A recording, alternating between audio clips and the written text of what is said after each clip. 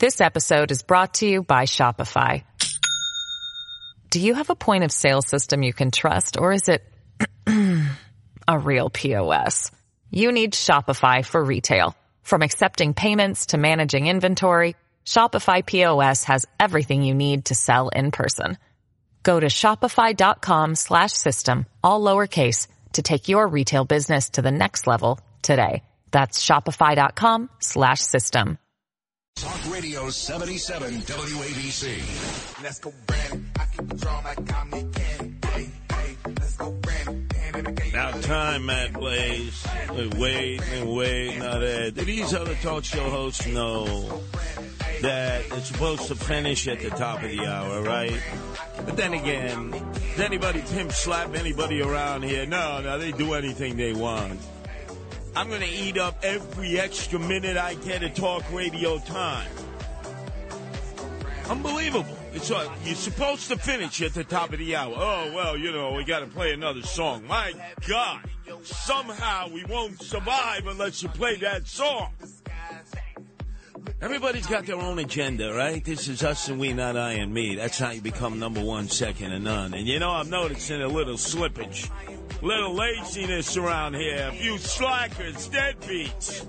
Looking to cut corners. Look out. Slee was on patrol. Radio patrol. By the way, I couldn't be any happier. Even though the city is in a miserable situation, I feel like Kurt Russell escaped from New York. I was given such good news right before the show. One of my enemies of all enemies is dead. And went straight to hell without an asbestos suit. Oh, yeah. Hey, he was a priest, too. Reverend Louis Gigante. That's right. You see, I don't give priests any parties. This was a double disgraziata. This man was evil as he ran cover for his brother, the head of the Genovese crime family, Louis the Gigante. Did I say Louis? That's his name. Vinny. Hey, Vincenzo. And they bamboozled everybody, claimed, Vinny, he's Meshuggah, he's Ubats, he's Titch. He'd walk around West Village, near the Sullivan Street, the Triangle Club, social club, with Benny Eggs Mangano. I say, hey, Benny, well, what are you up to? Oh, well, you cross us here, we break your arm, we break your leg. This way you walk around with a cast for 3-4 months. They know, hey, it's better than killing you, because then everybody knows who broke your arm, who broke your leg. I said, that makes a lot of sense. And for your victim, it's a hell of a lot better than being room temperature. He had that laugh like, just make sure it ain't you, kid. But anyway, that corrupt priest dropped dead and went straight to hell without an asbestos suit. And you're saying, Curtis, you're taking this too far. Wasn't Louis Gigante a former city councilman, 2 terms, South Bronx? Yes. Didn't he run for Congress and lose in a Democratic primary against Herman Badillo? Yes. Didn't he go to Cardinal Hayes? Like our beloved Bernard McGurk, he was a Hazeman? Yes. Wasn't he a all-star player at Georgetown University in basketball? Like Patrick Ewing was years later? Yes. But he's also a pedophile. That's right. There were pending charges. Little boys claiming that he wanted to give them a private confessional in the box in the 60s and 70s. Yeah, pending charges. Like the head of the Zulu Nation, Afrika Bambata. Yeah, pedophile. I dropped dime on him a long time ago. Anyway, boy, that made my day.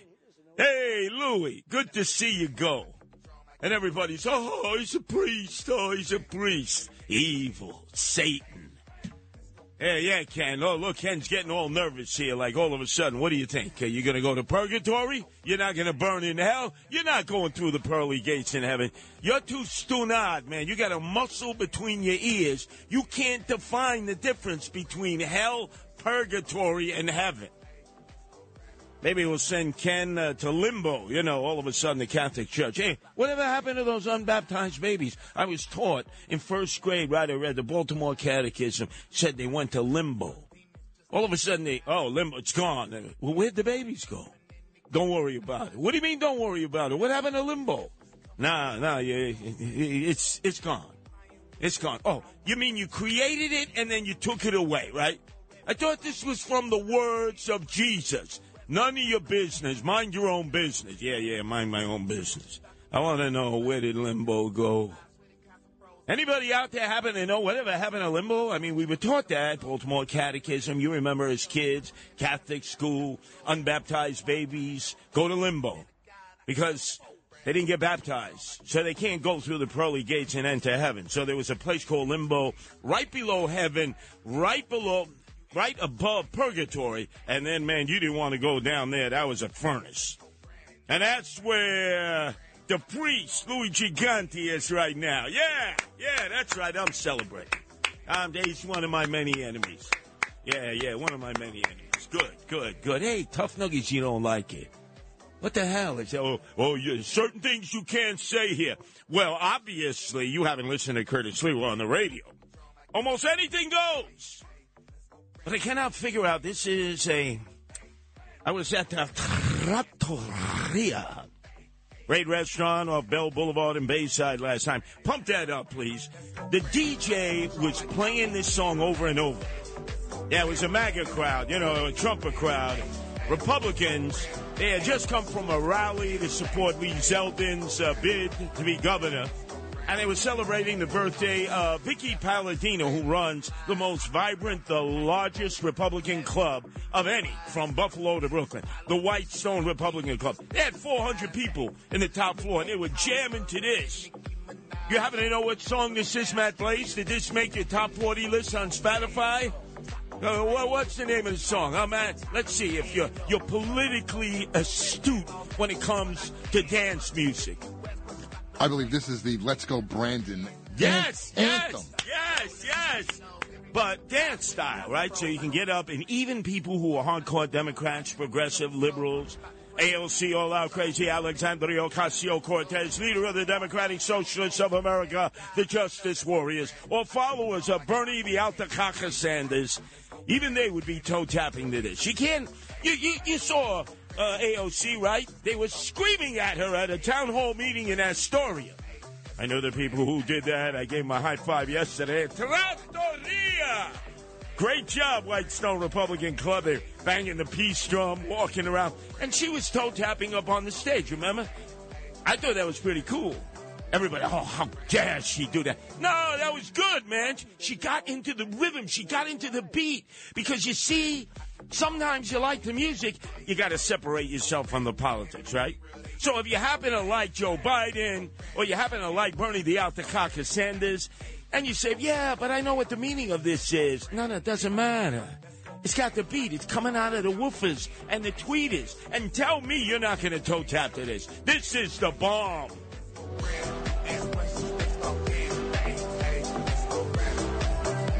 Let's go, Brandon.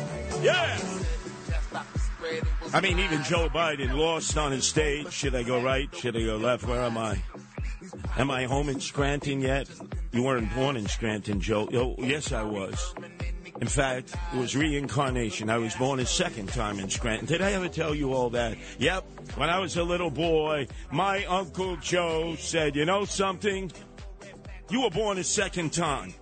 First time you were born, you were the baby Jesus in the manger. The three kings came to you and they said, in the future you will come back. And you will be Scranton Joe. And you will go on to become president of the most powerful nation in the world. The three kings determined that when they looked up at the Nina, the Pinta, the Santa, the Wait, that's Christopher Columbus. I'm conflating a little bit here.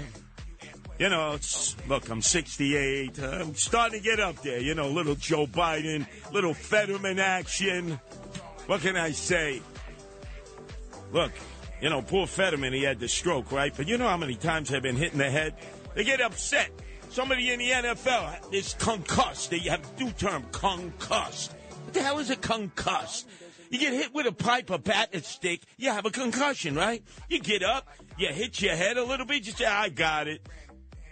Man, I did that about 28 times. I'm really paying the price for it now.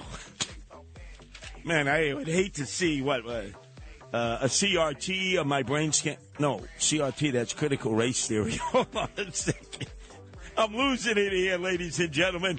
But I got to take you to 12 tonight, and then the barrier is in place. Dominic Carter from 12 to 1, and then that Mama Luke, Frank Morano from 1 to 5. And then the Animal Welfare Hour from 11 to 12 will give you an update on Jessica. Remember the woman who raised that Irish Terrier as a little puppy? And that Irish Terrier stood his ground in defense of her and gave his life against that crazy guy with the staff that the cops won't go after, Eric Adams doesn't care about, and the community is divided about? Well, I'm going to give you the update.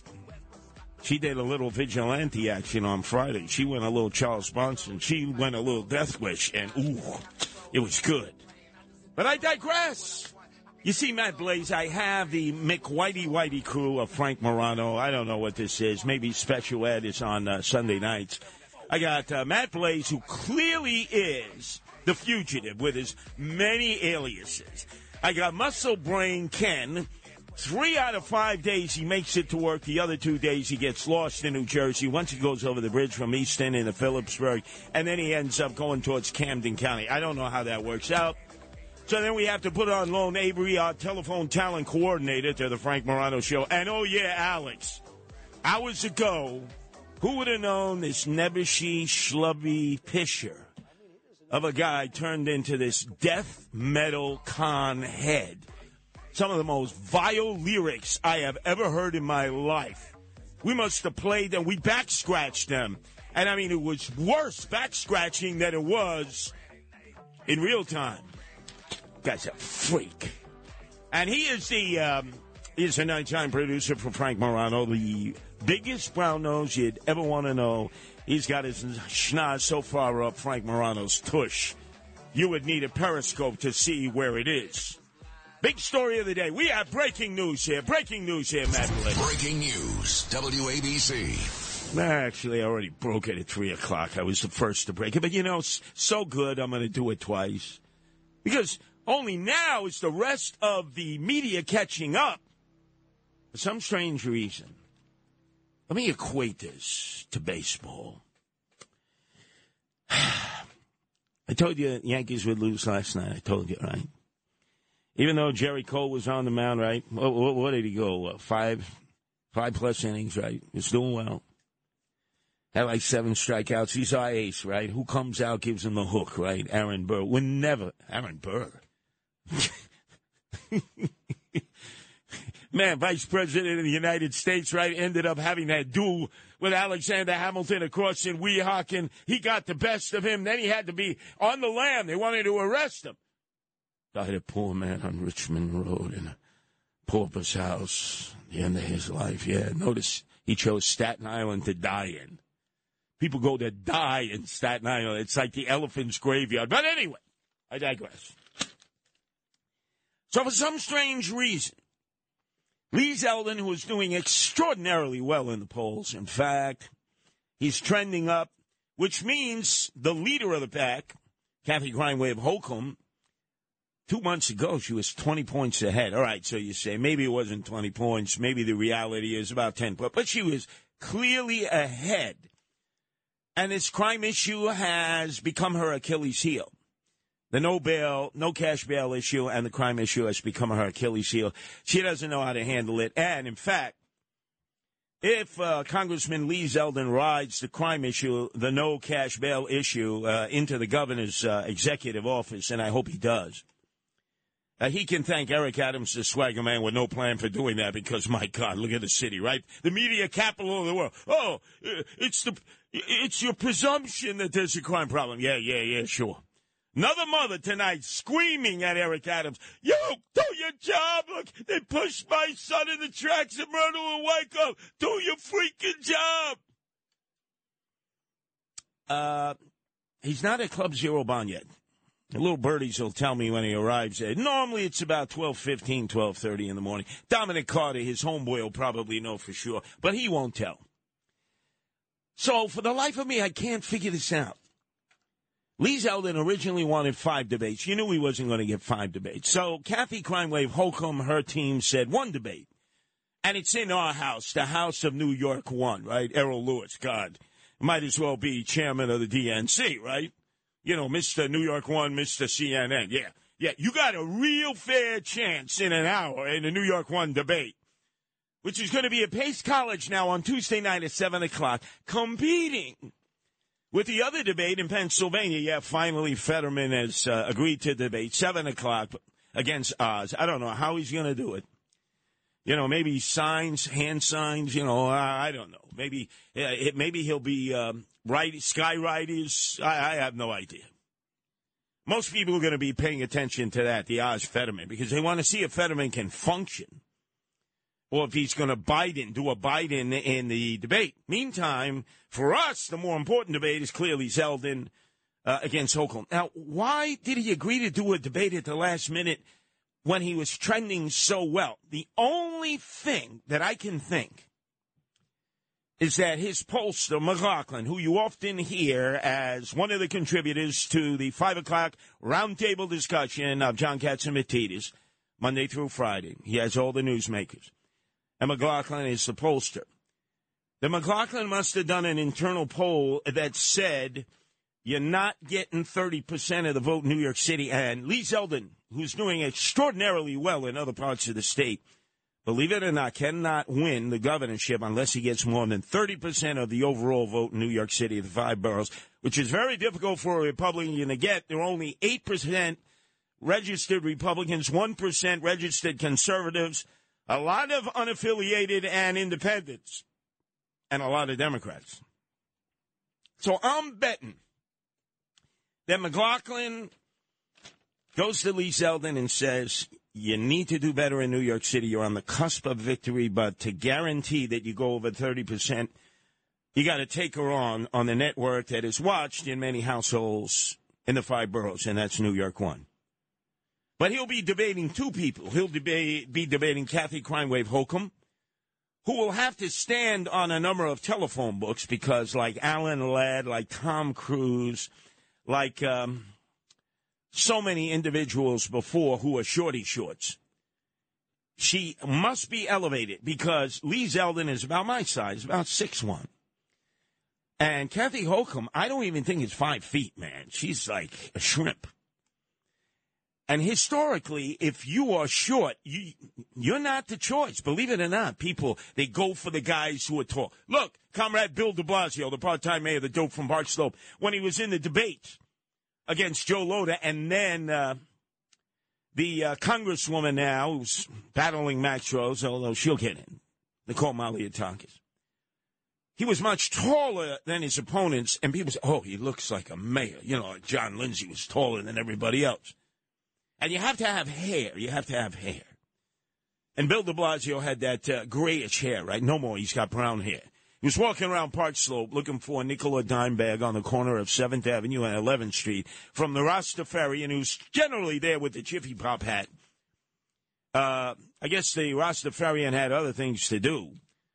And there was Bill de Blasio saying, hey, I can get a nickel or dime bag. They said, yeah, there are all kinds of pop-up smoke shops all over the place now. What's wrong with you? Where have you been?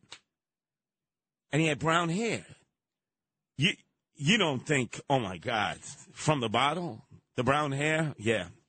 It was so, it's going to turn orange. He's going to look like Donald Trump's hair. He doesn't realize he did the rinse, with the brown in the sink. He's going to end up turning l'orange like Donald Trump. Guarantee. When you're a cheapskate and you try to do it yourself and you don't go to a professional beautician, a colorist, like my Aunt Mary used to be, and Mary was the colorist. It was a Friday night. Right before Saturday, all the Jewish women had to get their hair done up. They had to get dolled up. And back then, there was no computers to match up the Clairol colors. So she had to go to a shop in Bensonhurst to get the colors matched up. Do you know who used to be the colorist with a degree from Clairol? Sammy the Bull Gravano. As my Aunt Mary said, he had quite a career as a colorist. Why did he have to go out and kill people? He was the best in the business. I kid you not. Our number is 1-800-848-9222. That's 1-800-848-WABC. Explain to me why Lee Zeldin has agreed to debate Kathy Hochul when he was sprinting ahead of her. Why would he agree? This is the equivalent here, Matt Blaze, the theater of the mind. Try to imagine this. Walking into a cage of hungry Doberman pinchers with pork chop pants on. You got Kathy Hochul, who's going to be prepared, 1 hour debate. You got Errol Lewis, who is not going to be fair and square. And you got Lee Zeldin, who did not do well in his 3 debates, in the Republican debates. Remember how he lost his cool against Harry Wilson. All you had to do was say Harry Wilson and say, "What? Where's Harry?" No, the debate hasn't started yet. He went crazy 3 times because Harry Wilson was dropping millions on his head, and Rob Astorino was sticking him. And then, of course, there was Andrew Giuliani. He wasn't really yelling at Andrew, but, man, he lost his cool with Harry Wilson and Rob Astorino. All you had to do is say, Harry Wilson was just seen leaving the bathroom. Where? I'll get that guy. It's the last thing I do. Calm down. So because I am a friend of Lee Zeldin now, I'm supporting him to save the state. I want to be like his cut man in the corner. You know, I want to give him liquid Prozac right before the debate to mellow him out. The last time somebody ran for the U.S. Senate from the Congressional District number 1, his same district, it was Rick Lazio, a.k.a. Rick Lazio, who had a substitute for Rudy Giuliani, our Kumbadachich, because it would have been a classic political heavyweight battle. Hillary in one corner against Rudy to replace Daniel Patrick Moynihan. And remember what Rick Lazio did, right? He lost it. He walks across on the stage to Hillary. Here, take these papers. Dead on arrival. You can't argue with a woman in a debate. 1-800-848-9222. That's 1-800-848-WABC. WABC. This episode is brought to you by Shopify. Do you have a point of sale system you can trust, or is it a real POS? You need Shopify for retail. From accepting payments to managing inventory, Shopify POS has everything you need to sell in person. Go to shopify.com/system, all lowercase, to take your retail business to the next level today. That's shopify.com/system. He knows New York. He is New York. Cred that the others don't have. Curtis Lewa. Talk Radio 77 WABC. I'm on tonight, you know my hips don't lie, and it's let's go, real slow. Don't you see, baby, I see it's all in the hips. They know I'm on tonight, my hips don't lie, and it's attraction, attention. Don't you see, baby, oh boy, I can see your body move. It's all in the hips. Attention, baby, like this is perfection. No fighting. No fighting.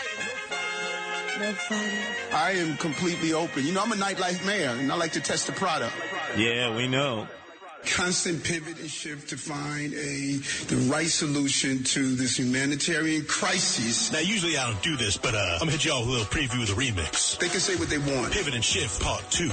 When you get a question, what do? First you pivot, then you shift. First you pivot, then you shift. Hey, we're New Yorkers, and this is what we do.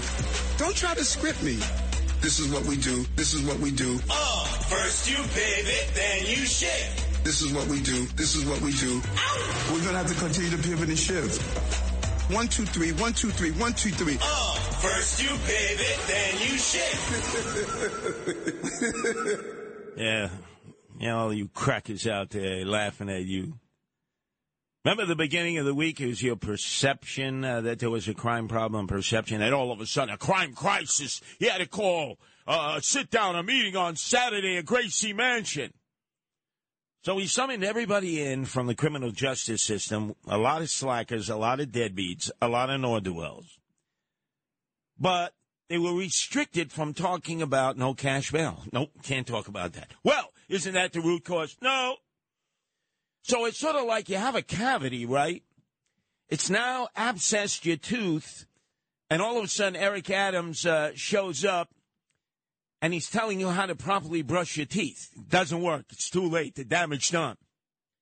So everybody coming out, they met Saturday from 9 in the morning to 12 noon, and they had a big complaint. You know what the big complaint was? All the food was vegan, and there was no coffee, no tea, no caffeine. You imagine you're having a conference for 3 hours, boring speakers. People are nodding off, they're passing out. You got to have caffeine. You got to have coffee, tea. You got to have eggs, real food. They had vegan food. Nobody ate any of the food. Yeah, that really worked, right? God, he is really, everything he talks about implodes. It really does implode. And the other day he's in Times Square. He's having a press conference talking about the no-gun policy, whether you're strapped with an illegal handgun or strapped with a legal carry permit. Doesn't matter. It's a no-gun zone. And then all of a sudden, his schnoz picked up something that we all pick up in this city. One thing for sure, one law that was passed is clearly being practiced right now, because I smell some weed. Someone is smoking. Someone is smoking. Getting a little too happy there. A little too happy. Like puff, puff, fast. Like, man, someone's smoking some weed. Where can I get a hit? Eric, you got to really travel the city. It's everywhere. It's a purple haze. It's a plume over this whole city. You smell it as you walk into stores because people stand right in the foyer of buildings or stores. They smoke it there. They smoke it in the streets. They smoke it in the subway. It's like chimneys full of reefer smoke, right? There's no reefer madness. It's reefer everywhere. You get a contact high just walking around. And all of a sudden, I don't think he's aware because he's actually said there will be no enforcement against people selling weed because you can possess weed. I know you're shocked, Ken. Ken is shocked here. Wow, I can possess weed. Yes, it is now in the state of New York. It is legal for the recreational use of marijuana.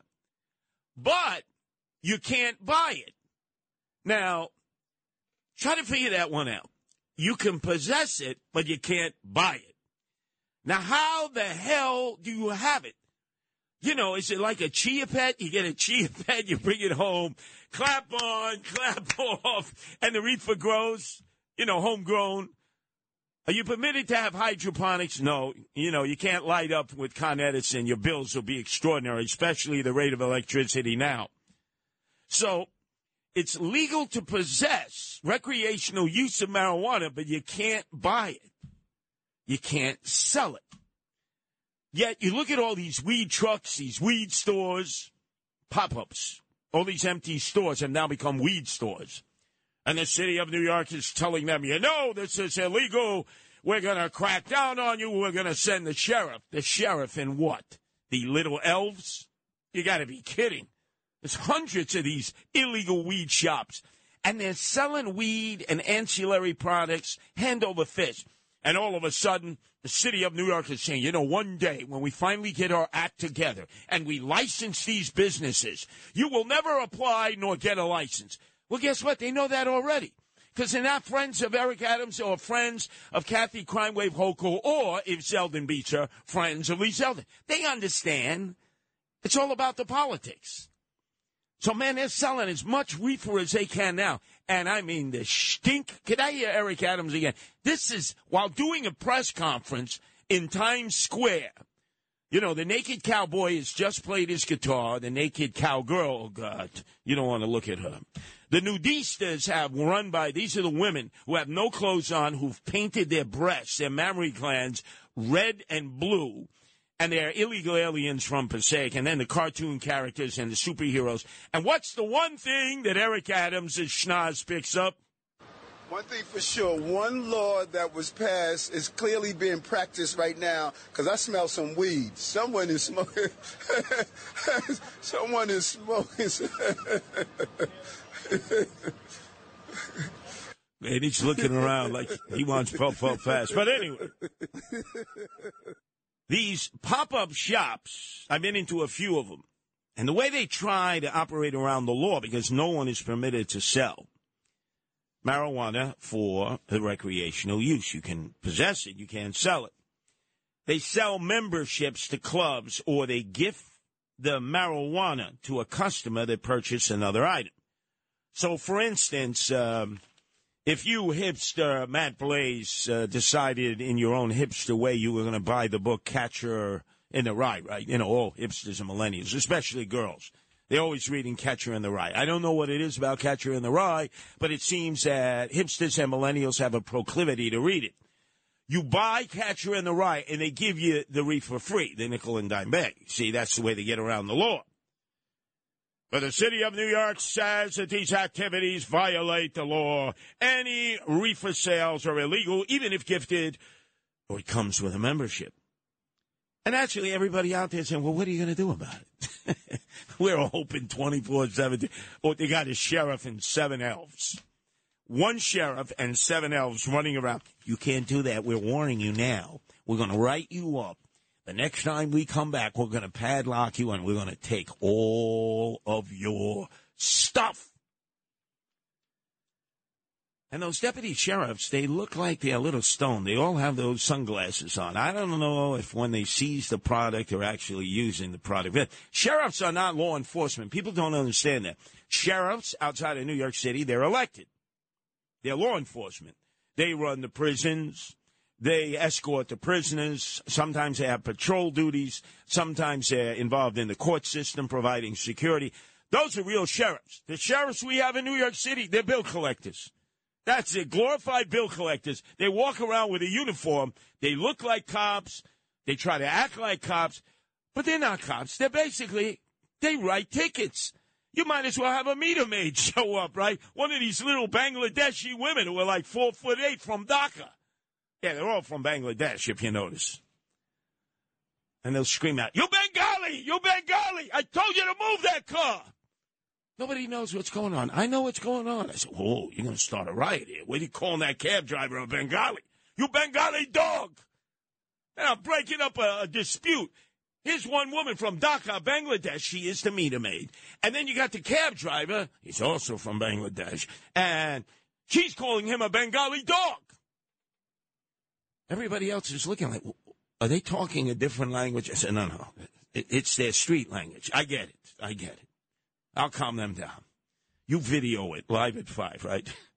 That's all you men you're good for now is videoing it. You never do interventions. You never break anything up. You never come to the aid of victims.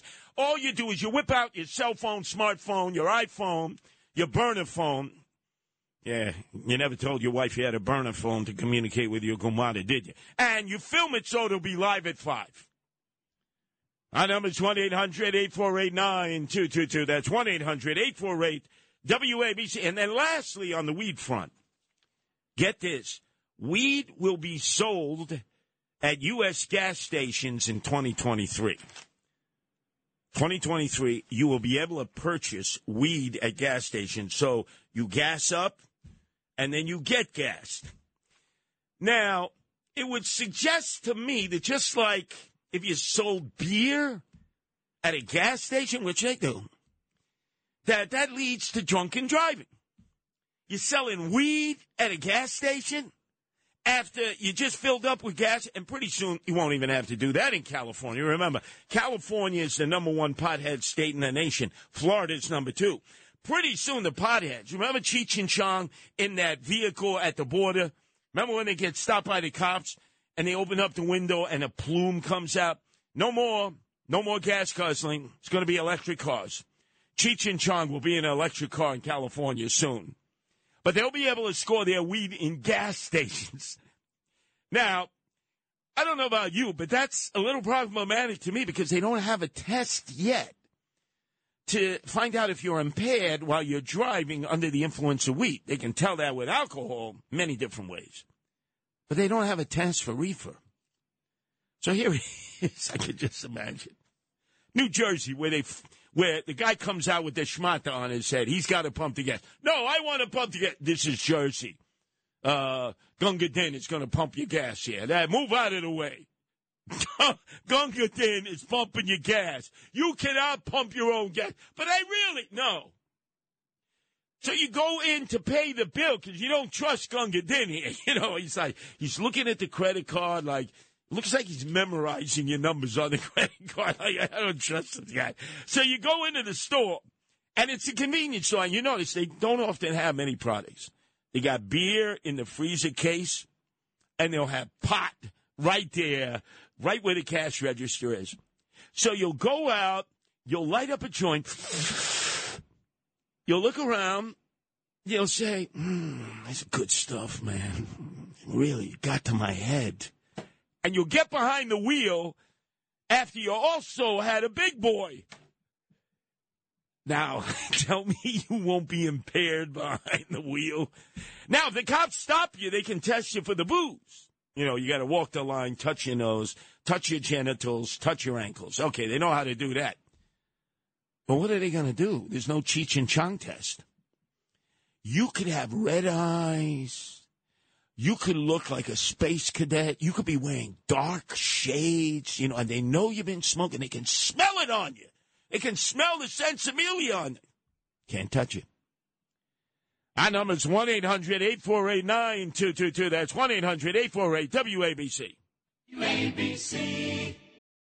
For the ones who work hard to ensure their crew can always go the extra mile, and the ones who get in early so everyone can go home on time, there's Grainger, offering professional-grade supplies backed by product experts so you can quickly and easily find what you need.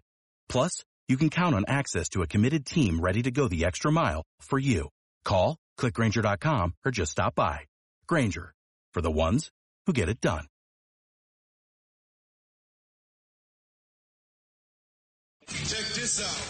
No one knows New York better. The founder of the Guardian Angels, Curtis Lewa. And you can't compete against that. On 77 WABC.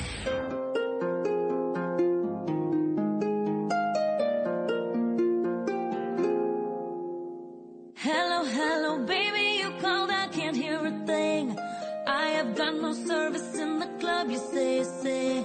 What did you say? Oh, you're breaking up on me. Sorry, I cannot hear you, I'm kinda busy.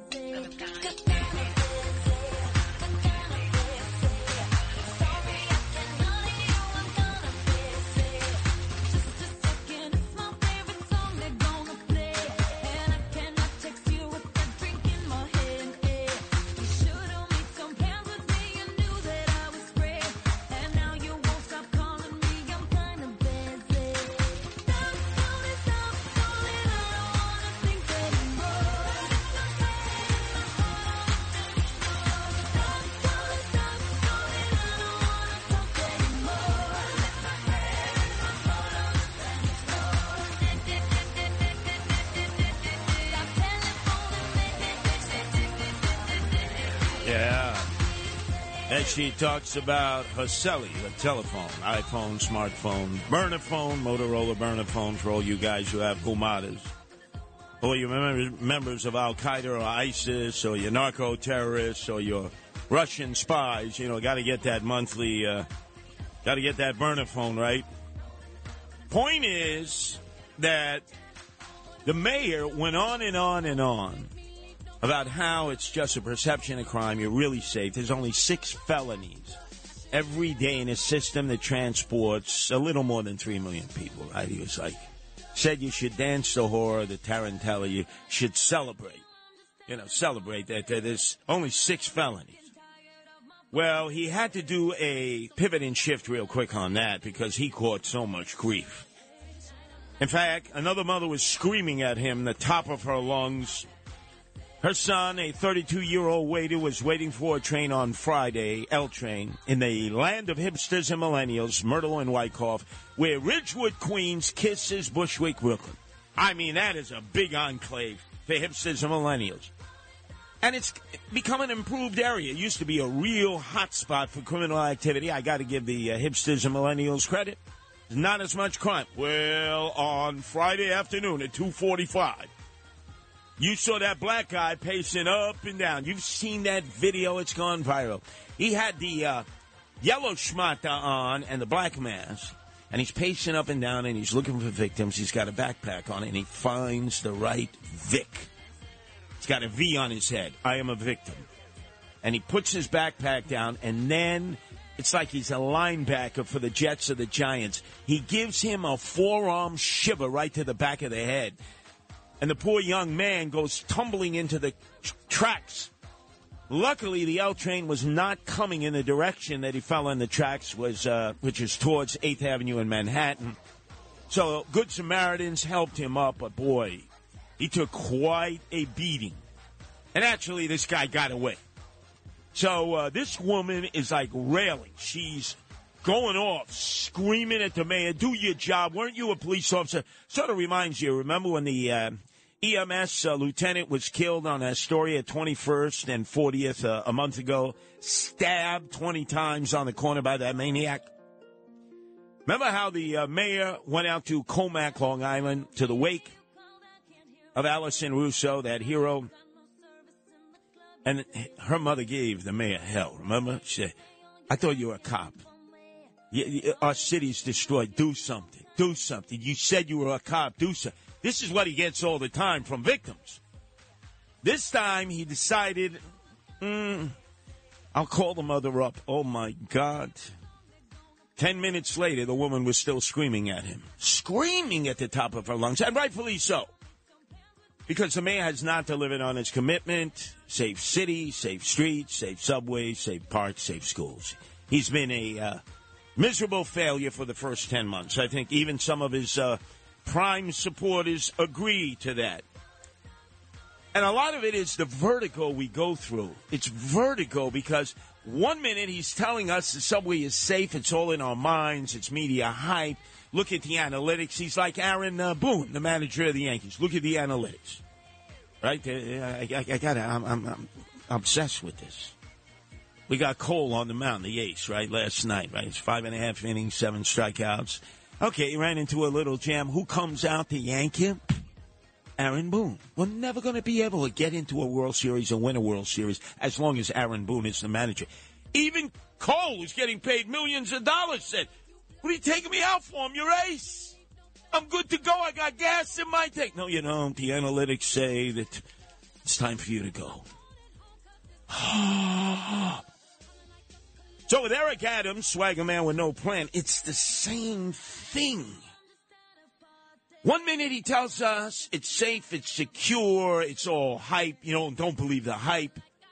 And then all of a sudden he's appearing on Fox 5, Good Day New York. Not with Roseanne Scott, who I think her substitute. And he's talking about how you gotta put your phone away, you gotta take the headphones off, you gotta take the earbuds off because you might be targeted. It's hard to feel safe because when we look at the numbers, 22 people murdered on the subway in just 2 years, 8 people this year. That's not perception. Those are just facts, and they matter to people riding the subway. I rode the subway yesterday, and it's the same thing. I haven't put my AirPods in for over a year because I feel like I need to be very much aware. That's quality of life issue. You were right about, not having your iPods in, not focusing on our phone. And I say yes to that. I do the same. And we put out a video and information telling people about being aware of what's around them and what's taking place. And I encourage New Yorkers to do that. Now, wait a second. Hold on a second. I got vertigo. 1 minute he's saying it's the perception of fear. Don't buy the hype. Don't get taken in by the media that always leads if it bleeds, right? Then he's telling the woman at Fox 5 who's telling him, hey, I don't put my earbuds in. I don't look at my phone. We put out a video about that. Hide your phone, hide your earbuds. I mean, you understand, people are like, whoa, which Eric Adams is it? Attention deficit disorder.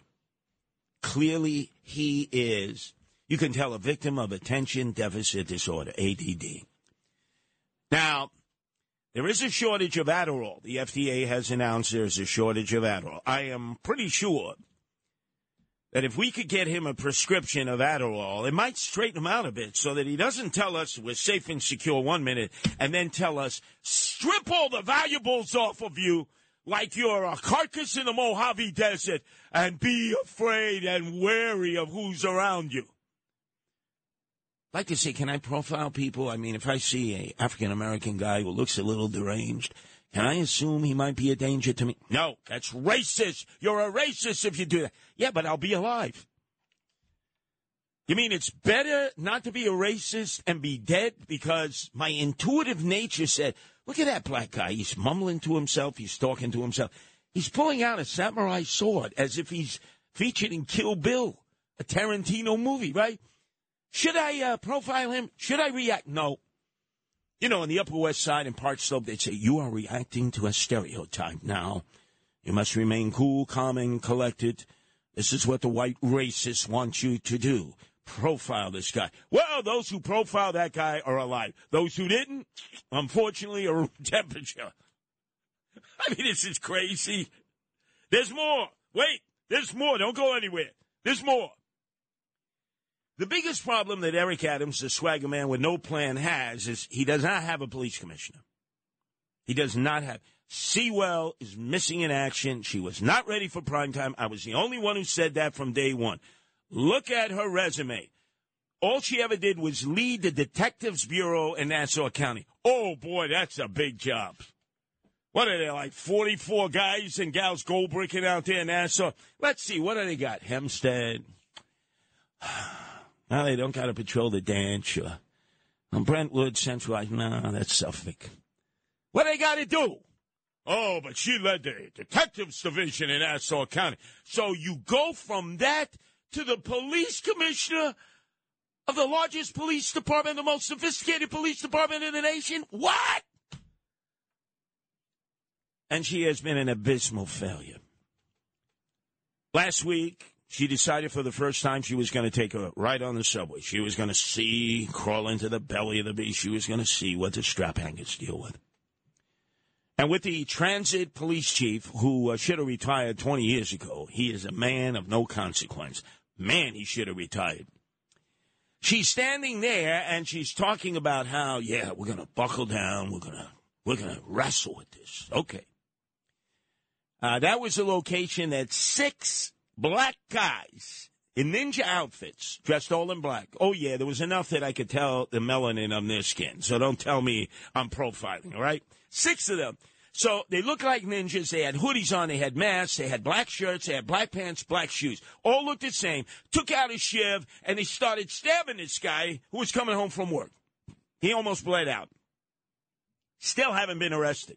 They were waving at the cameras as they were leaving because they knew there's no photo recognition technology. We have it, but the mayor won't let the police department use it. So they're still on the lam. So the police commissioner was going to prove that, yep, she's riding the subway. She rode it all in one stop from 53rd and Lex to 42nd and Grand Central. People were coming up to her. What are you doing about the crime? You're the police commissioner. What are you doing? She had so much to say. I'm leaving. She went upstairs, and she Ubered her way out of there. Transit police chief said, we haven't finished the tour yet. I'm out of here. I don't need this. I could go back to Nassau County where I live. By the way, after you're police commissioner for 6 months, if you're not living in the city of New York, by contract, you have to move into the city. We're still waiting. I think she's afraid to move into the city. It's too dangerous. Got to replace the police commissioner because right now, she doesn't meet with the chiefs, the deputy chiefs, and one police plaza. She meets with one guy on Sundays, Phil Banks, who's the deputy mayor in charge of public safety, and it's on Sundays. And I hope, Matt Blaze, it is in church and not at a no-tell hotel, Holiday Inn Express. He recruited her. I'm a little suspicious. First of all, the guy's a crook. The guy's an unindicted co-conspirator in a police corruption case. The only way he escaped it years ago was that he became a CI confidential informer, like they all do, right? And then he was chosen by Eric Adams. No vetting process, nothing, no press conference, and he has an office in the Verizon building. Why in the Verizon building overlooking the Brooklyn Bridge? A private office. Not in City Hall, not at one police plaza. And they keep coming in with the loot. You know how Biggie Smalls, it's all about the loot, the loot, the loot. They come in with the cash. Because they want contracts with the police department. You know, $5 for you, $5 for me. And the rest of the day, his police driver drives him around to ATM machines, and he launders the money. You know how you launder money in the streets, how drug dealers do it? They deposit money in one bank vestibule. They go to the same bank vestibule, let's say Chase, in another, and then they withdraw. They deposit, they withdraw. They do this all over the city. That's how you do low-budget money laundering. And he did that years ago. No. Why does he have a private office in the Verizon building? What does he need a private office for? Why is the mayor in that private office, huh? It's all about the loot. That's number one. If I were a consigliere to the mayor, I would say, look, you get a year and that's it. Sewell's got to go. You got to get rid of Phil Banks. He's a hot mess, ready to go out in chains and shackles. Yeah, you think you're going to the White House, Eric Adams? You'll be going to the outhouse with him. What you do is you sit down with Bill Bratton, who was always a friend of Eric Adams. Bill Bratton was one of his biggest supporters. Wouldn't give me the time of day during the campaign. I can't talk to you, Curtis. Eric Adams, he's going law and order. Hey, notice Bratton ain't saying that no more. But he truly is a friend of Eric Adams over the years. And remember, he was here as Transit Police Commissioner under David Dinkins. Did a relatively good job.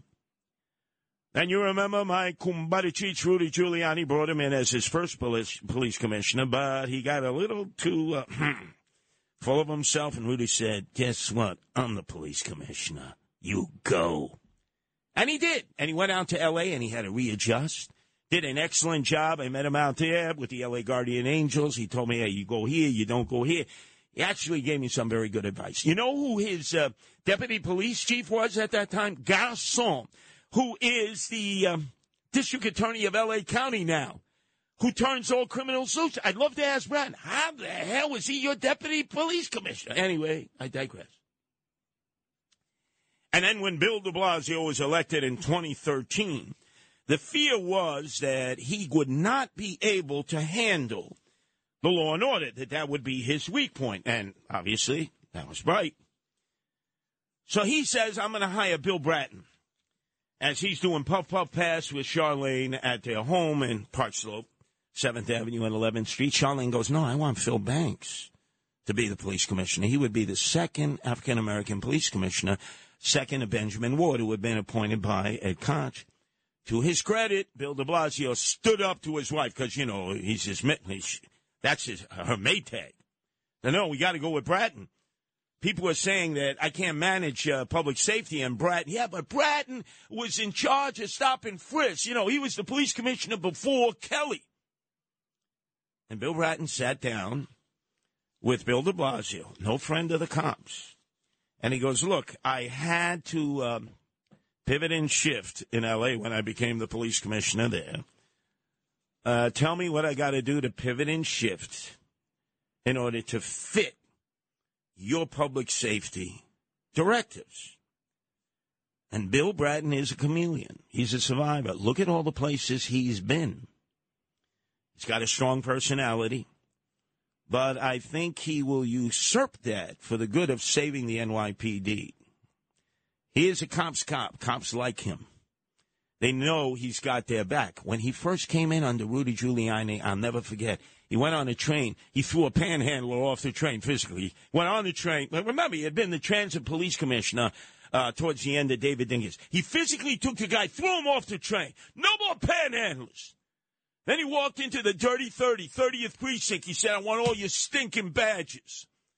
While the cameras were there. Yeah, he's lens slice. Yeah, wait, look, I can't accuse him of that. I'm a bit of lens slice myself.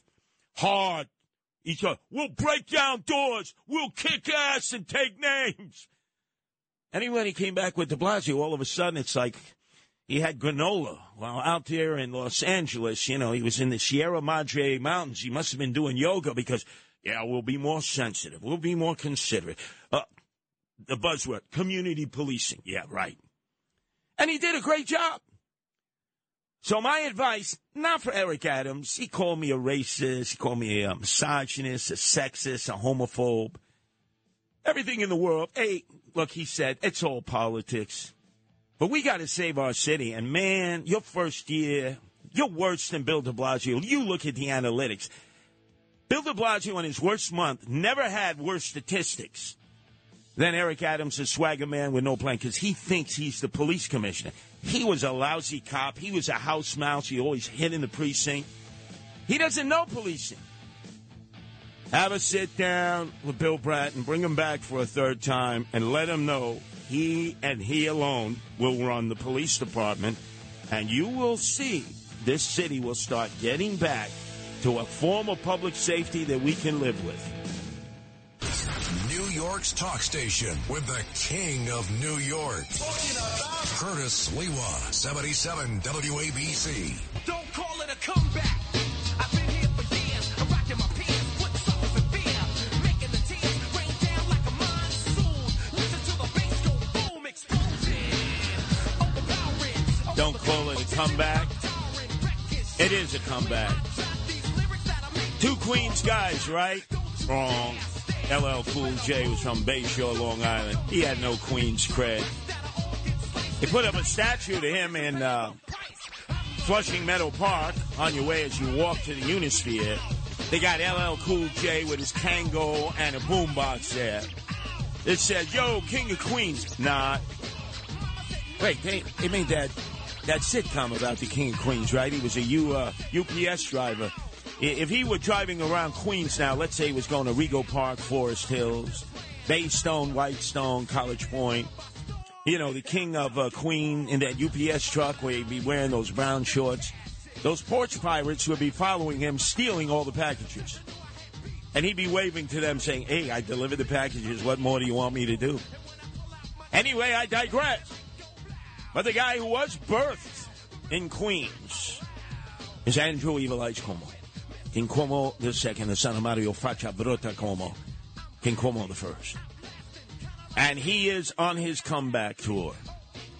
He has given every signal to everybody out there that no vengeance on his mind. No blood feud. He's a new Andrew Evil Eyes Cuomo. He understands he made some mistakes, but certainly involving a comeback. Now, sitting with a number of experts, you have a focus group. He's sitting on $18 million. He can spend that money because it was supposed to be used for a gubernatorial campaign or potentially a presidential campaign. Remember, there were those months, the Democrats, they were loving Andrew Cuomo, you know, with the nipple ring there, you know, and he had the shirt and the Cuomo girls, they were like, ooh, he's so sexy.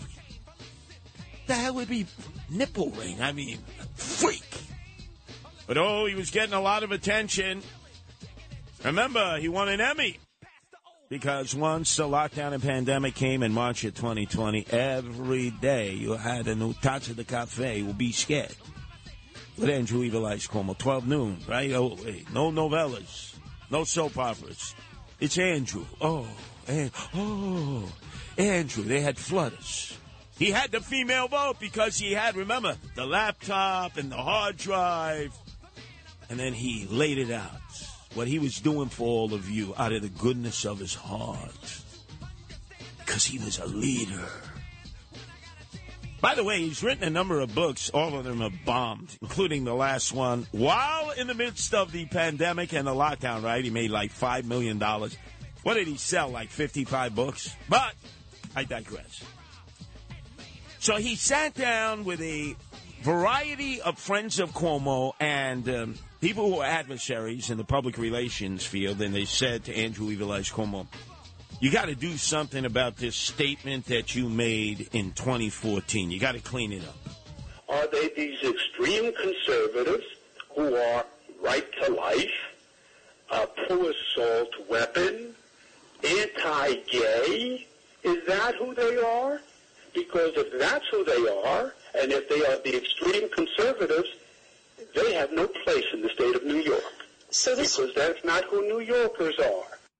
They had to, he's got to get rid of that, they told him. You can't say that.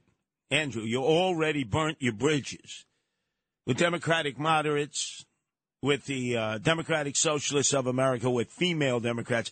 You can't be chasing off the Republicans and conservatives and the independents. Can't do that. So he's agreed he will no longer say that, and has not in the appearances that he has made. And notice, where has he gone for his comeback?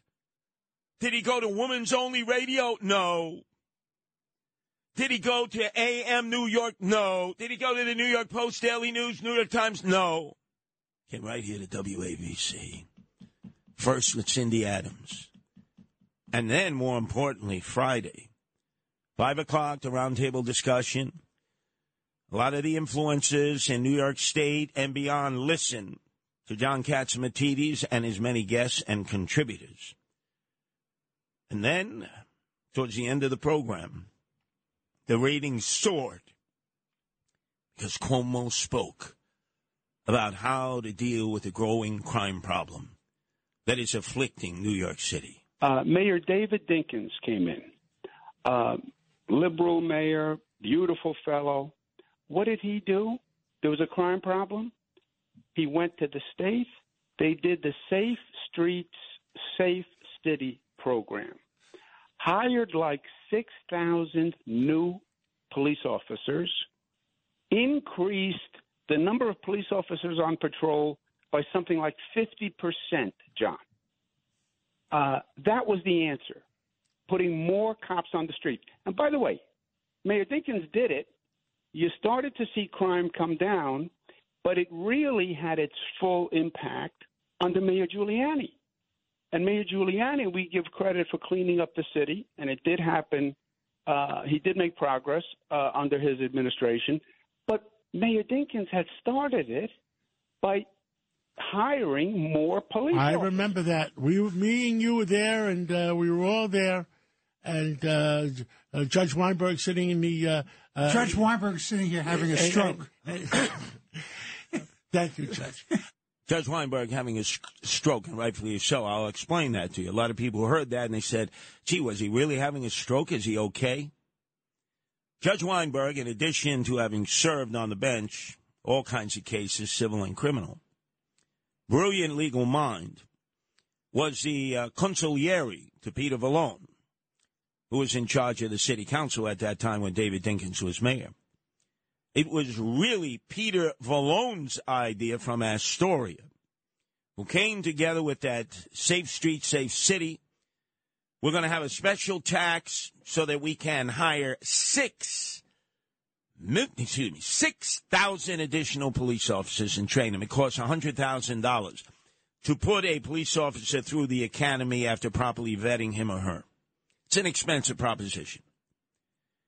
And he lobbied and he lobbied. Remember, Peter Vallone was a Democrat. Peter Vallone had run for governor against George Pataki later on. So Peter Vallone was a loyal, moderate Democrat, and he was a friend of David Dinkins. And he kept telling David Dinkins, you got to do it. You got to do it. It's the only way we can stop this crime crisis.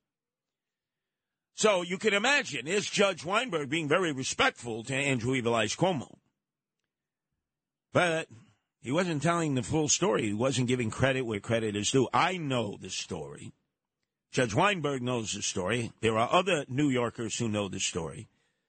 That it was really Peter Vallone, the dean of the Democrats in the city of New York, who at one time ran against Herman Badillo for Congress when the district was split between Queens, Astoria, and the Bronx. Lost. Never complained, never said the voting was fixed. By the way, later on when I danced to Tarantella over the death of Reverend Gigante, the brother of Vinny the Chin Gigante, he ran against Herman Badillo, too, for Congress, and lost, thank God. But I digress. You see, it's all for toots. I hated that guy, Reverend Gigante.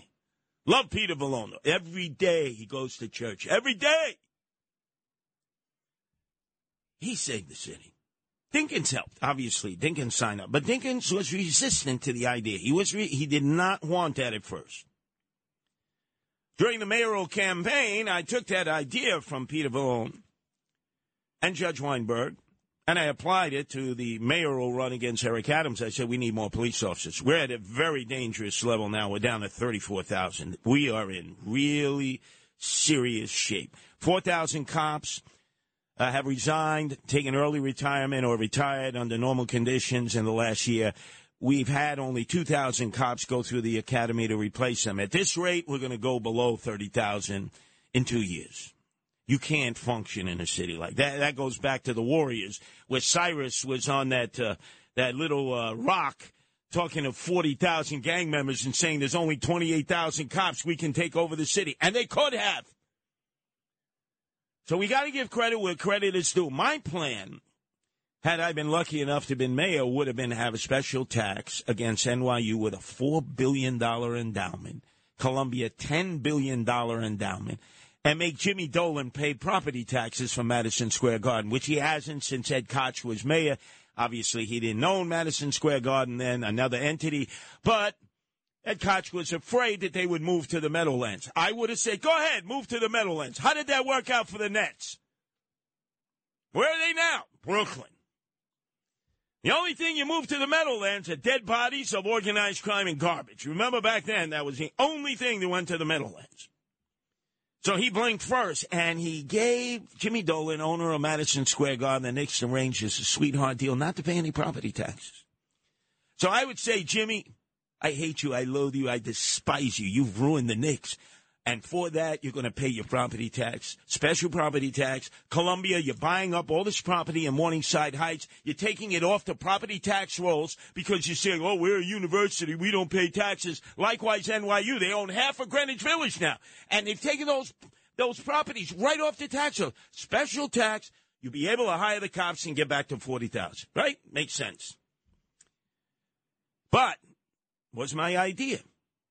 I pimped a ride of Peter Malone and Judge Weinberg.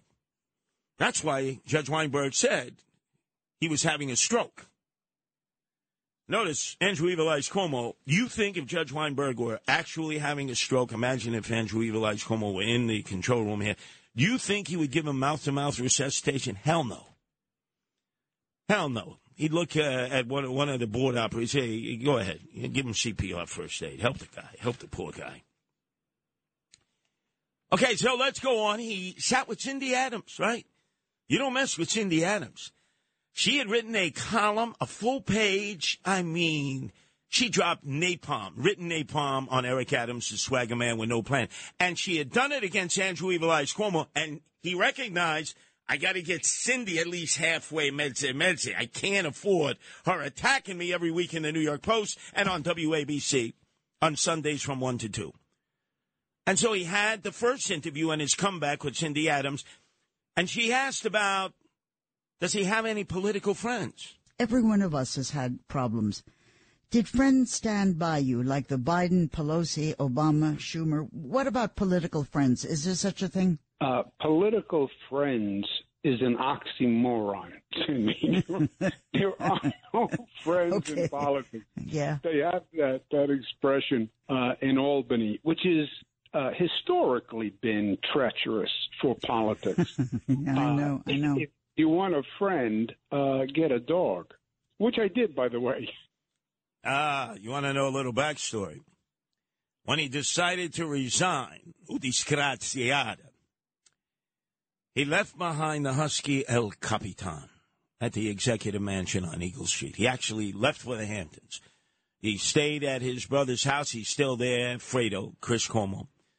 Started to hit the mattresses, stir the marinara sauce, awaiting the release of his wartime consigliere, Joe Percoco, who's just recently finished up a 6-year bid for corruption, federal corruption. So at that point, he realized, I left El Capitan back there, the husky. You know what? I don't want the husky. It was just a prop. For a lot of politicians, pets are props. So Rob Cole, who was managing my campaign, hears this and tells me, and more importantly, Nancy, the animal rescuer, we got to stop the campaign momentarily for mayor and go up to Albany, go up to New York State tour. We got to rescue El Capitan, the husky, the frisky husky, I might add, that he did not give a little snip, a little neutering. So we go up to the executive mansion, and there's the guard shack. African-American state troopers there, Smokey the Bearcat dressed in grays. And there is El Capitan humping the poor guy's leg. He said, what is your business here, Curtis? I said, I'm here to take El Capitan. He goes, oh, thank God. The guy nips at our legs. He's humping us, or he's in heat. The governor just abandoned El Capitan here. Please, will you take it? I gotta call up, though. I gotta ask for permission. There was one lone Cuomoite back there in the governor's mansion, probably looking to see if all the valuables had been taken out because Cuomo left in a rush. what is his name, Rich Araposi or something like that. He was sort of doing all the tweeting for the governor. So he tweets the governor. Slee was here to take El Capitan. Andrew Cuomo, over my dead body. You take El Capitan. If there's one thing you do, you hold El Capitan. I'm dropping everything. I'm driving right back. Hell, if Slee would take El Capitan. I would have taken him to the vet, right? With a little snip, a little tuck. You know, the guy, man. And poor state trooper. El Capitan was humping all over his leg. And naturally, what was he to do? Shoot the dog? Taser the dog? Oh, they took the batons away from the state troopers, too. So he didn't have the nightstick. We were ready. Nancy was talking to El Capitan. You know, she has this way. You're going to hear her at 11 o'clock, the animal welfare. She's able to talk to wolves, coyotes, cats, dogs. She puts a sound out and they respond. She starts putting this sound out to El Capitan. It's calming them down. It's coming, licking us all over the place. The guy is like, obviously like Andrew Cuomo. Now you see Cuomo from time to time. He puts on his Instagram. He's on his yacht there, El Capitan. Yeah, you left him behind. So anyway, now you know the rest of the story, as Paul Harvey said. Cindy Adams, though, asked him about his father. Now, interesting, Andrew Cuomo never calls his dad daddy, father, pops, like typically, right? My father was Chester. I never call him by his first name. Are you kidding? He'd look at me and I'd melt. Like, you don't call me by my first. I remember Anthony said, "Hey, Curtis." What? You don't call me. I'm your dad. I don't know what it is about Andrew Cuomo. He called his father when he was alive, Mario. Did he think there was like he was equal to him? Like he was a peer? That's your father. Guy could have been president if he played his cards right. I mean, he was on his way to the White House. Governor, could have been the U.S. Supreme Court. Clinton wanted to appoint him. He said no to it. So Cindy Adams asked Andrew about his personality, his dad's personality, and the fact of whether they feel like politicians. Did your personality do you in? Was that some of it because you've always been tough for everything? You've fought for us all. Is that part of it? The part of it is I was disruptive to the political class. It's funny, Cindy, you remember my father. Yeah, of course I do. God rest his soul, Mario Cuomo. He used to say, "I don't like politicians." And I used to say, "But Dad, you're a politician. Don't you ever call me a politician." I would say, "But you're in politics." "I'm not a politician." And he wasn't a politician. Now, of course he's a politician. How many times, Matt Blaze, have you heard people, "I'm not a professional politician. I'm not a politician," right? Trump, Mario Cuomo, all of them. Are you kidding? The first time you shake a hand and kiss a baby, you're a politician. Curtis Lee was a politician. Day one, I announced I'm running for mayor. Somebody brings a baby up. I shake the hand. I'm a politician. Right there. It's my baptism.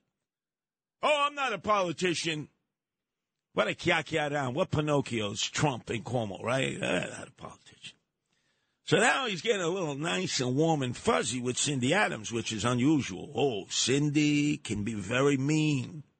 Remember, he gave these interviews exclusively here at WABC. Back to back, belly to belly. Nobody else.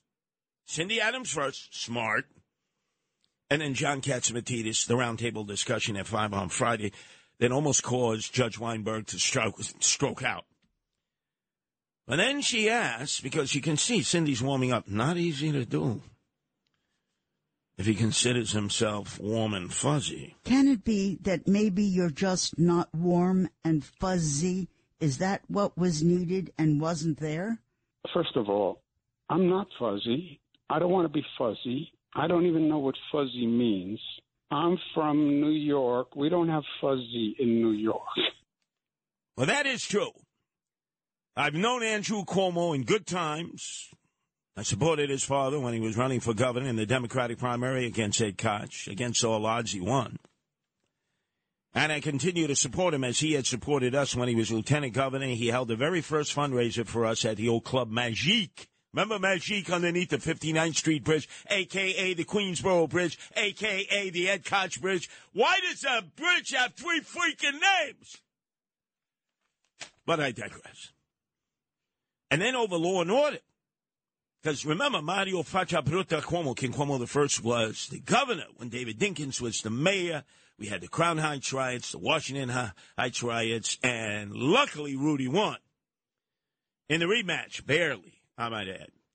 So then Cindy Adams asked Andrew Cuomo the Zeldin question. Well, give me a shorter answer on Hochul or Zeldin. What? Zeldin is, his views are opposite the overwhelming majority of New Yorkers and Americans. He is against a woman's right to choose. He is against marriage equality. He says he would vote against the gun bill that I passed, which banned assault weapons. So he is ultra-conservative. And on the issues that New Yorkers care about, he is wrong. He is just wrong.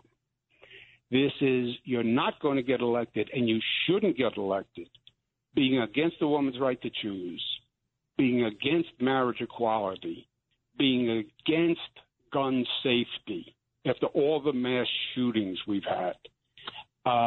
He does not represent New Yorkers. And I don't believe he's going to win. I don't believe he should win. Well, at least I got an answer. That's not bad. And he clearly defined himself as a loyal Democrat. He's not vacillating. Even though you know he hates, he loathes, he despises Kathy Hochul. He does. With a passion. He wants vengeance. He's like Michael Corleone. One day, he will want to settle all scores because he considers them traditor. Hochul, especially Tish James. You have to understand, when Tish James was running in a Democratic primary for Attorney General, there was Maloney, there were a whole bunch of candidates. Andrew Cuomo personally embraced her, said she is the next Attorney General. She won the primary because of Cuomo's endorsement. So he feels he's been violated, and he's seething in the compound. In the Chris Cuomo Fredo compound, he's seething right now. He wants vengeance, but he knows he can't show his anger because it's part of the comeback. WABC. New York's talk station with the king of New York. Curtis Lewa, 77 WABC.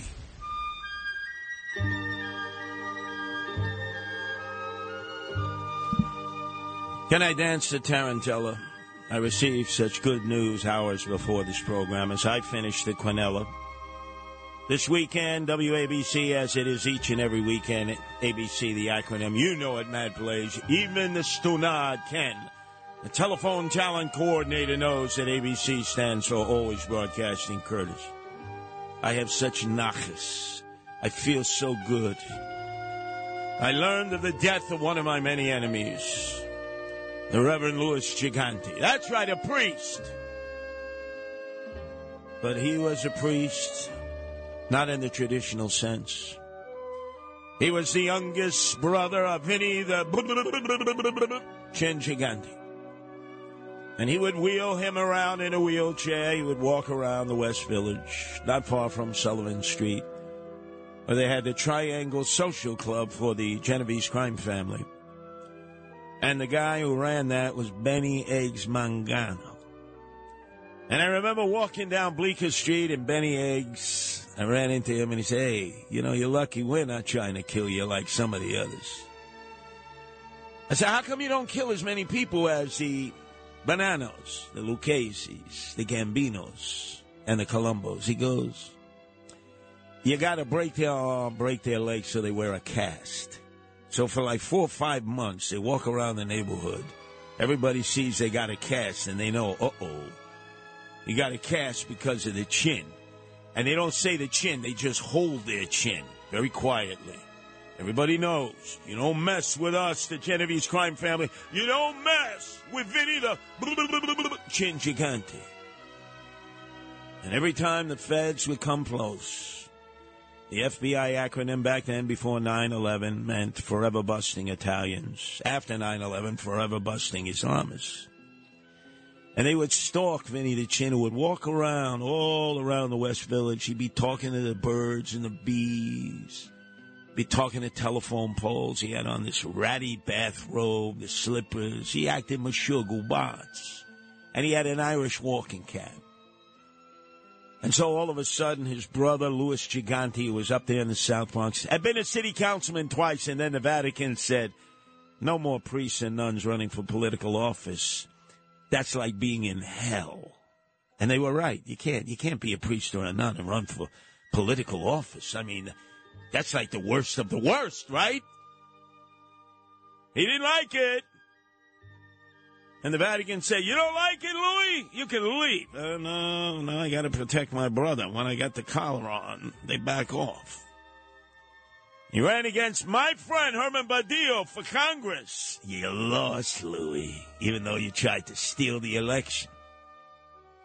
And he was always on the periphery. Every time Vinny the chin gigante would be in trouble because he was staying at his Greek kumara's house counting the scaro. Yeah, she kept the books.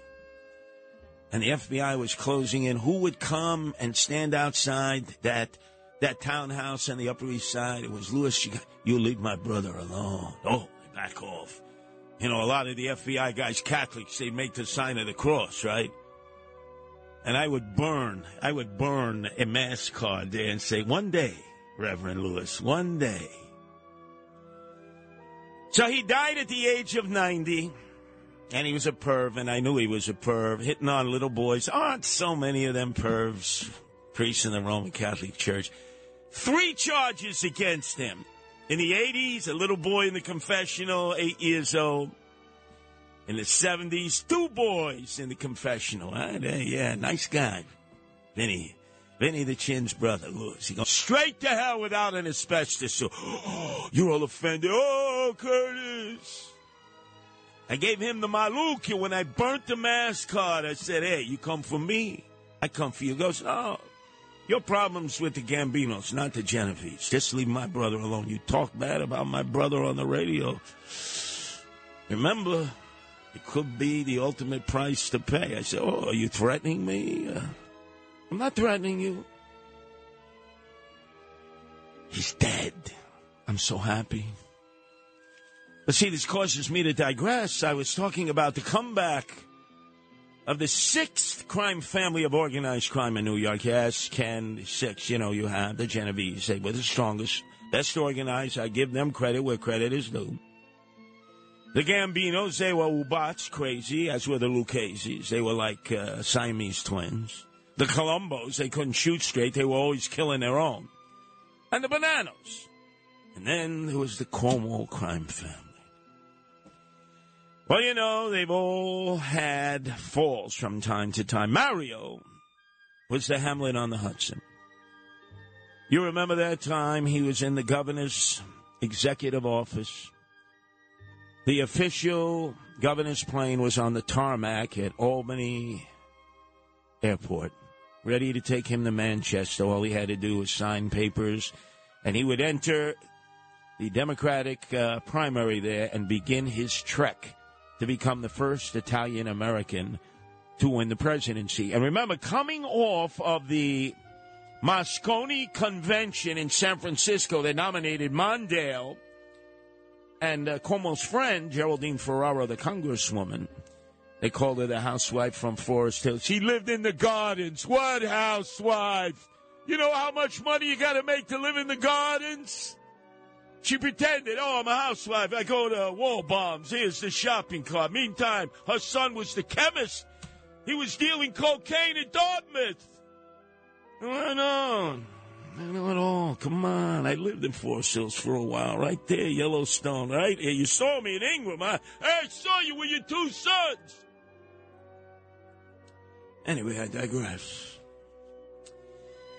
So Mario Cuomo could have run for the presidency as a Democrat. It would have been a slugfest in the primary. They would have slimed him. There's no doubt about it. Some always felt because of his father-in-law, Rafa, who definitely was a member of organized crime, no doubt about it, that those bones would be resurrected. And remember when Geraldine Ferrara ran, she had the problem, her husband, they filed jointly. She should have filed separately because he was all mobbed up. That pretty much ended the Mondale candidacy. And you know who went on to win that presidential election. It wasn't Walter Mondale. And it wasn't Geraldine Ferrara. So Cuomo understood that was his Achilles heel. The allegations that Matilda, his wife's father, was part of organized crime. He was. I know that. No doubt about it. He had the Key Food in East New York. He had affiliations with all the Lucchese's who had the chop shops. I know more. But anyway, we'll save that for another day. We're talking about what do you do when all of a sudden you fall from grace? Could have been the president. Could have been up there on Mount Rushmore, right?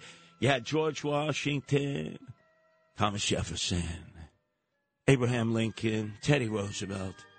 And they were preparing a spot for Mario Cuomo. But he didn't get on that plane. He said, I can't get on that plane because as governor of the state of New York, I have to bring in a balanced budget. Yeah, right. Got to have it in on time. That was the excuse. Nobody bought that. But he always vacillated. That's why they called him the Hamlet on the Hudson. Should I, should I not? Should I, should I not? He was a tortured man at times.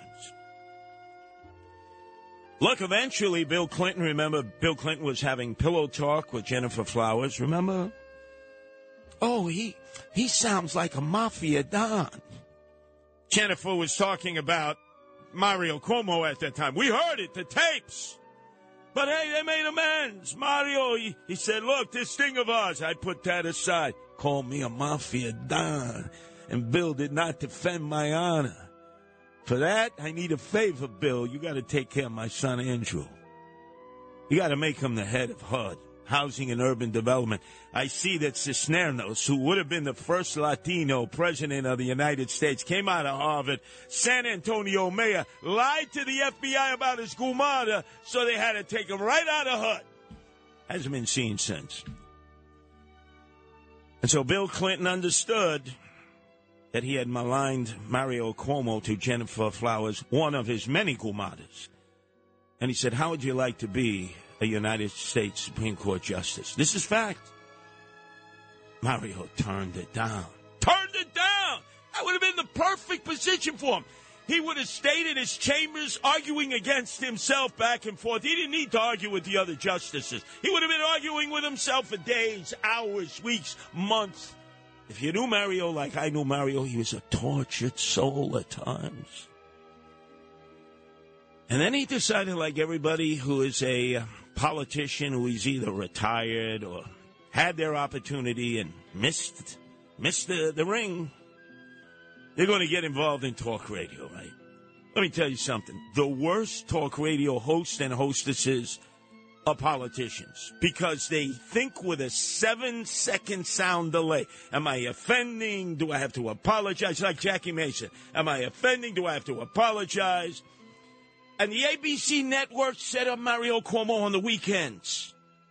Mario Cuomo show. Oh, my God. He already had affiliates. It was a national show. He hadn't done one show. He already had like 400 affiliates. You would have thought he was going to be the alternative to Rush Limbaugh, right? Trying to think, well, what did they call it? The Mario Cuomo show. Could have worked on WVOX up in Westchester, for William O'Shaughnessy, but not on the ABC network. Let me give you a little sample of how dull it was and how it crashed and burned after a month.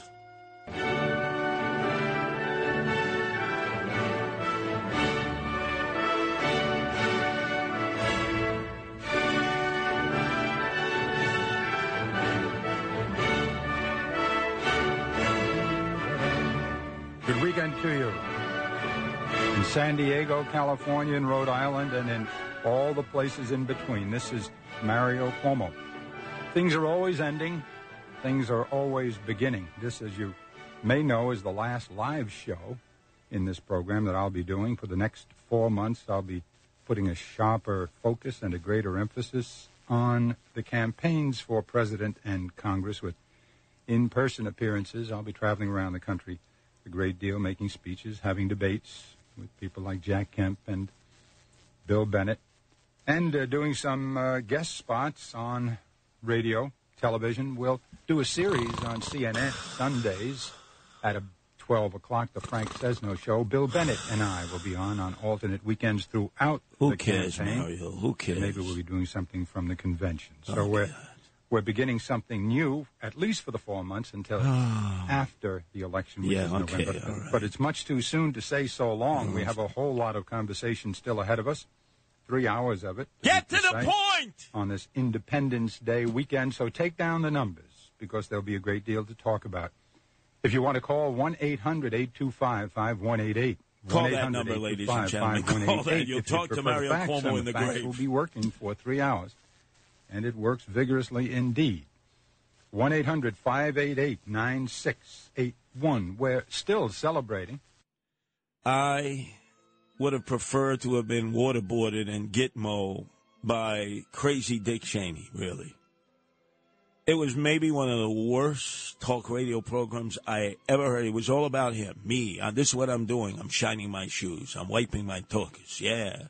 You know, yesterday I took a walk in Washington Park. I wondered, why were the leaves turning to brown and orange? It was a little too early. I mean, the most boring. He lasted 1 month. They fired him. Notice he said, I got to go off. You know, I got to tend to the presidential primaries, the election, the congressional. It was all a lie. See, people think they can just do this thing of ours, talk radio. They can't. It's improv. It's theater of the mind, man. You don't come in here with a script. It's not like TV. You look in the teleprompter. You could make it on TV. You're such a moron. It's not a muscle between both ears. As long as you could read. Look, Joe Biden can read, right? He became president of the United States. Barely. Radio, you don't have that. It's light actions camera. You got to improv. Now, some of us do it a little better than others. Some of us, they think they're still on TV, including people here at WABC. They do a TV show on radio, and it sucks. And the ratings prove that. But then again, I just grew up listening to talk radio. I know a lot about talk radio, but hey, for nothing, I can take the Staten Island ferry to the North Shore and come back. Doesn't cost me 1 penny. I give my advice free. It goes in one ear, out the other ear. But I digress.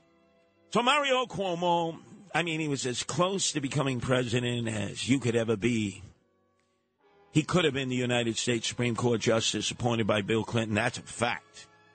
He chose not to. But he chose to try to be a talk show host who opened up with a nationally syndicated show, 400 syndicated stations, who after 2 weeks said, what the hell did you get us involved in?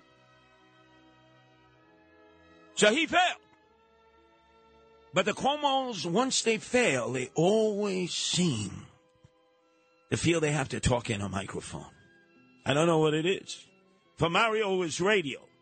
For this new generation, it's podcast. Look, let me be particularly curt about podcasts. I hate podcasts. I don't listen to podcasts. I believe in talk radio. We have 55 podcasts here at WABC. Never listen to one, and never will.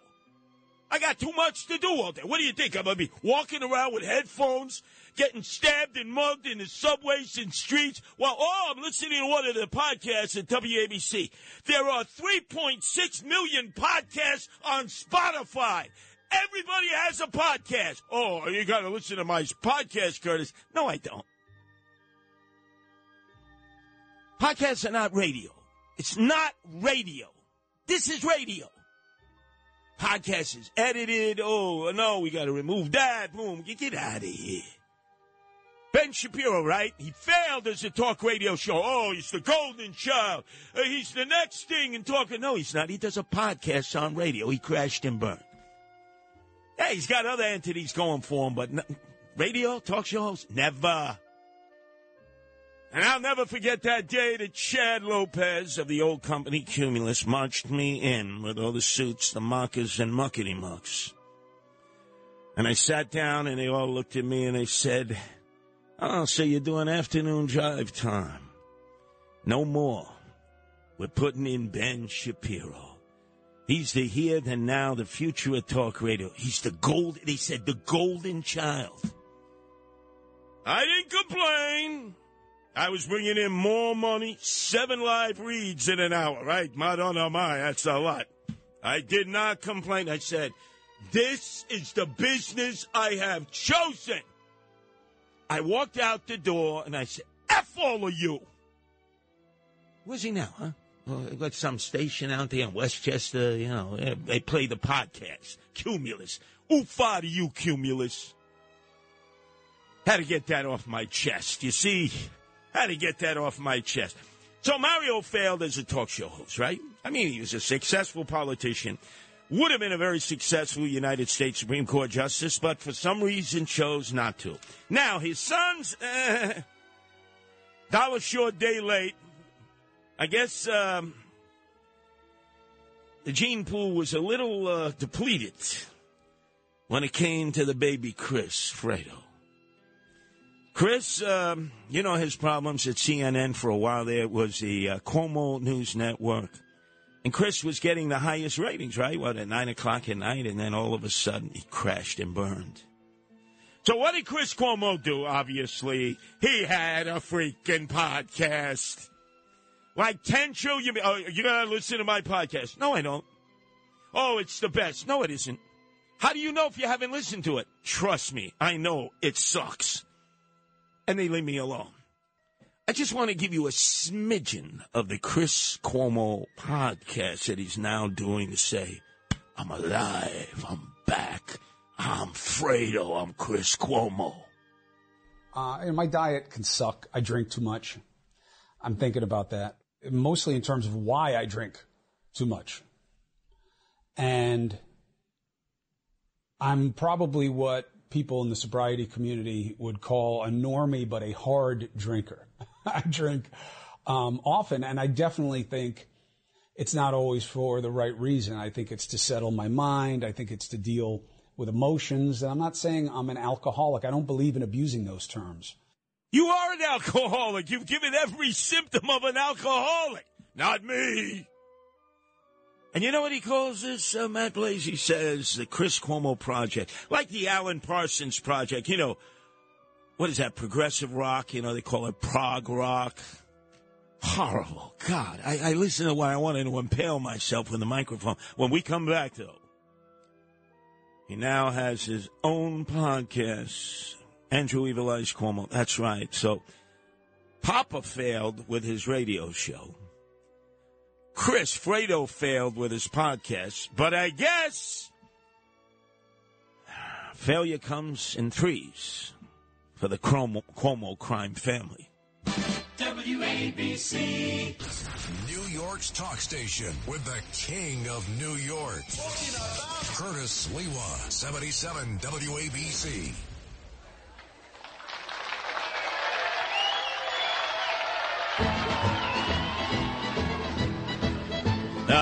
Mario tried radio, crashed and burned. Fredo, Chris Cuomo tried a podcast, crashed and burned. So what does Andrew Evil Eyes Cuomo does? He tries his hand at a podcast. It's called As a Matter of Fact. That is a horrible name. And he goes on and on and on and on. His first guest, Scaramucci, remember, what was he, like a spokesperson for the Trump administration for all of 5 days or whatever? Vile, despicable, loathsome, heinous Anthony Scaramucci. What did he? He make his bones in a boiler room operation in Bensonhurst, pressuring people to buy penny stocks. He gives me that feeling. By the way, what did he do? He came out of Port Washington. You know who also was born and raised in Port Washington? Sean Spicer, also the spokesperson for Trump. Hey, you see, what an idiot that guy is. I guess it's the water out there from the aquifer.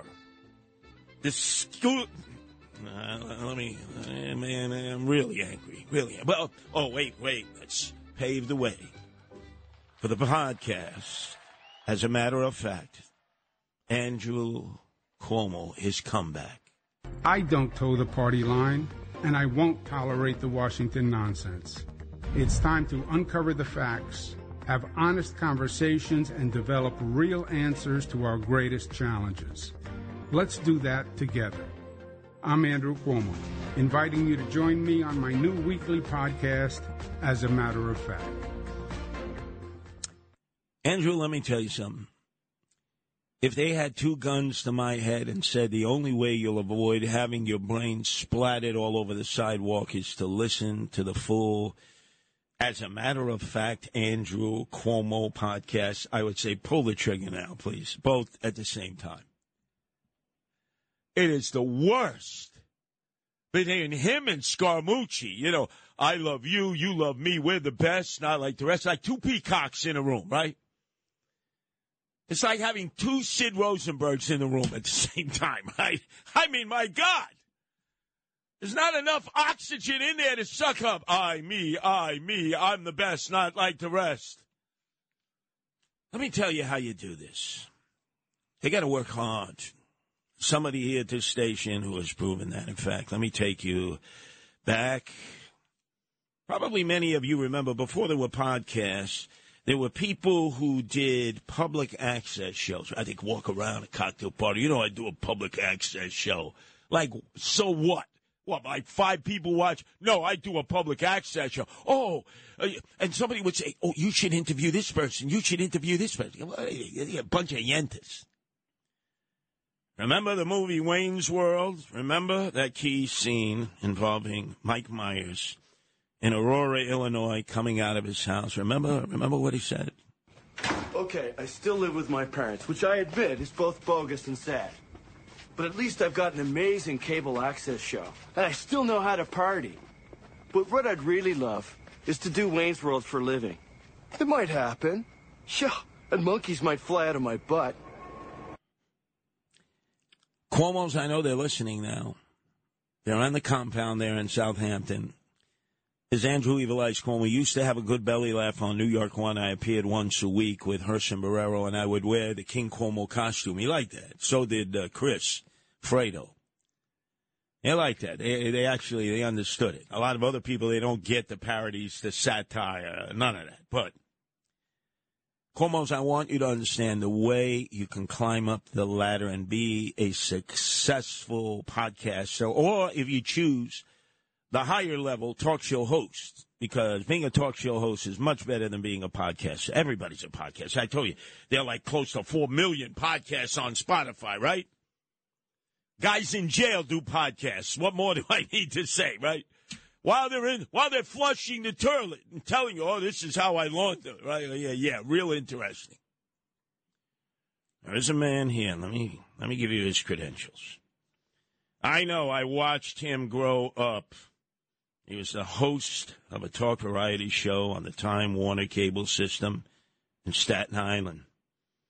And then in March of 2005, he set a world record, the Guinness World Record, by hosting a 33-hour live TV talk show marathon. How do I know? Naturally, I was one of the guests.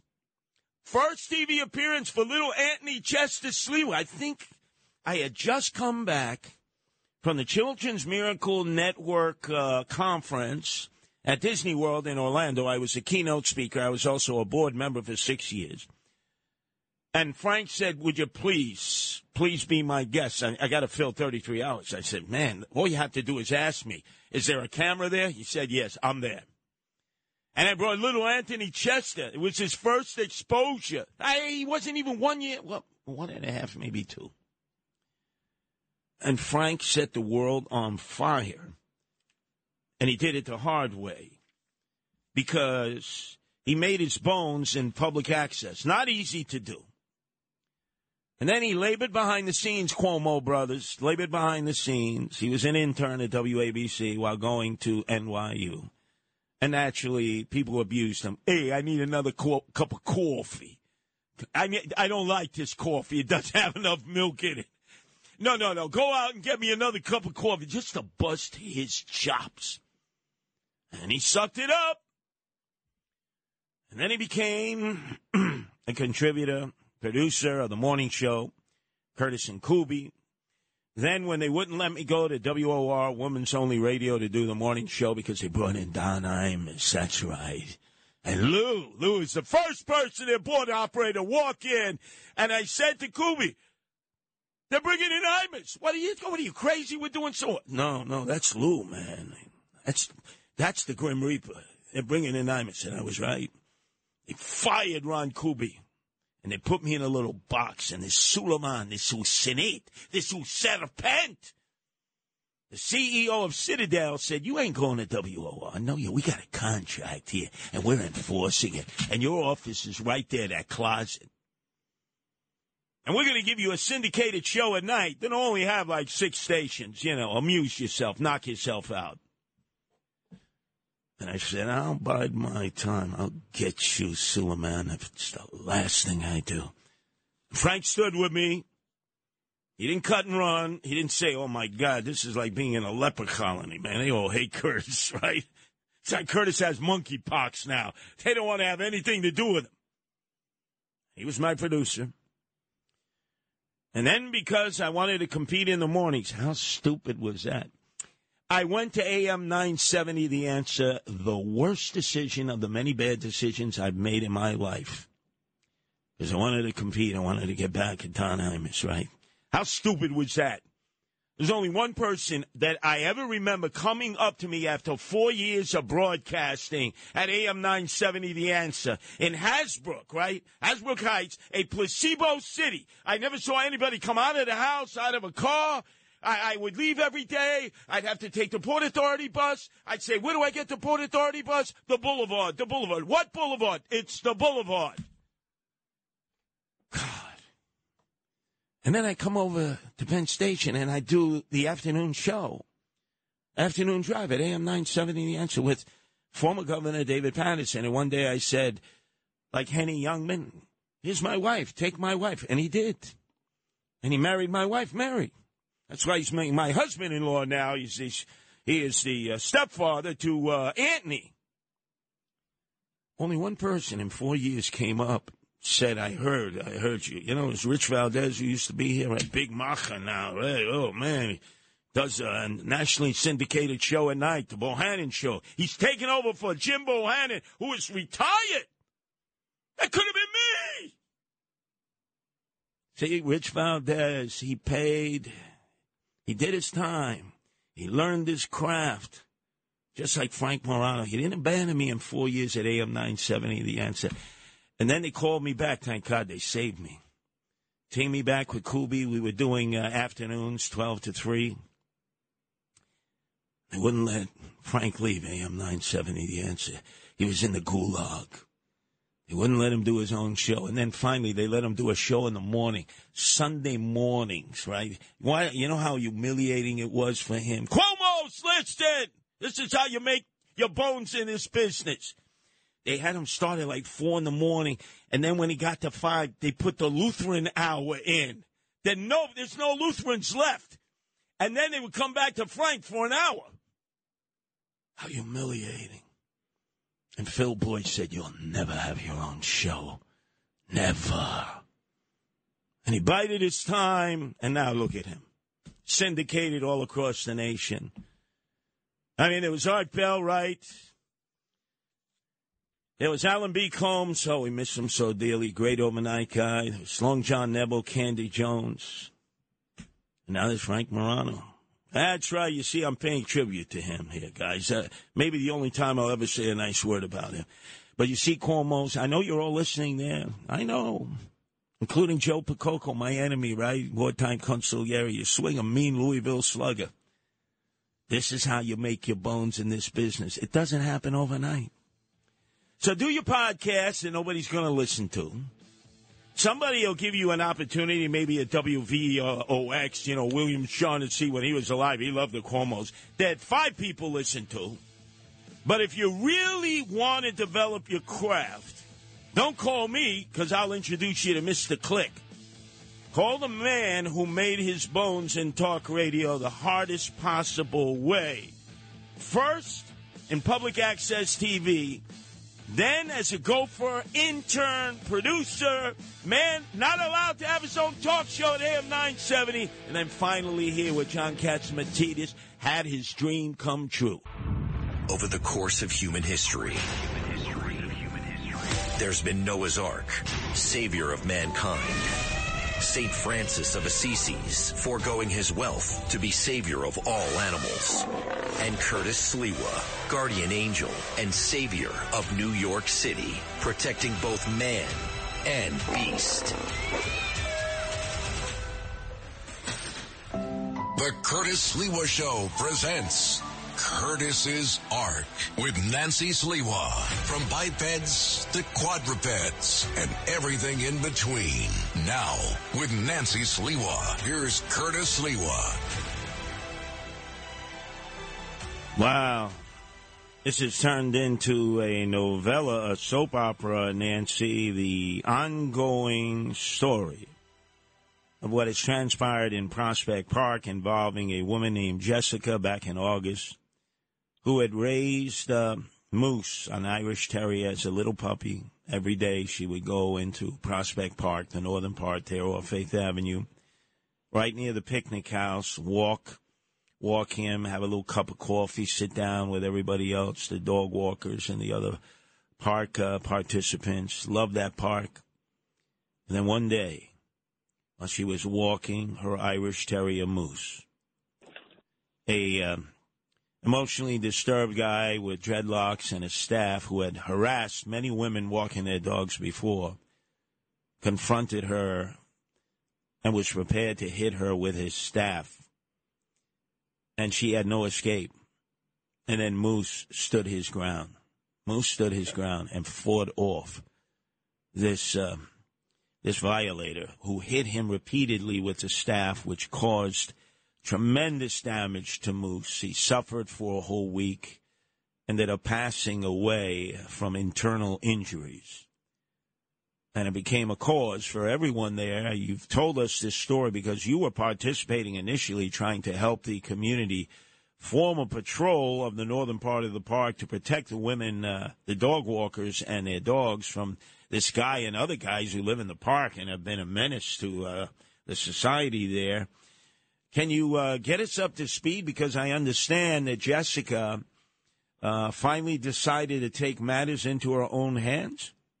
Yeah, so at this point, so now this is several months after this unfortunate situation in the park where, she was attacked and her dog was attacked.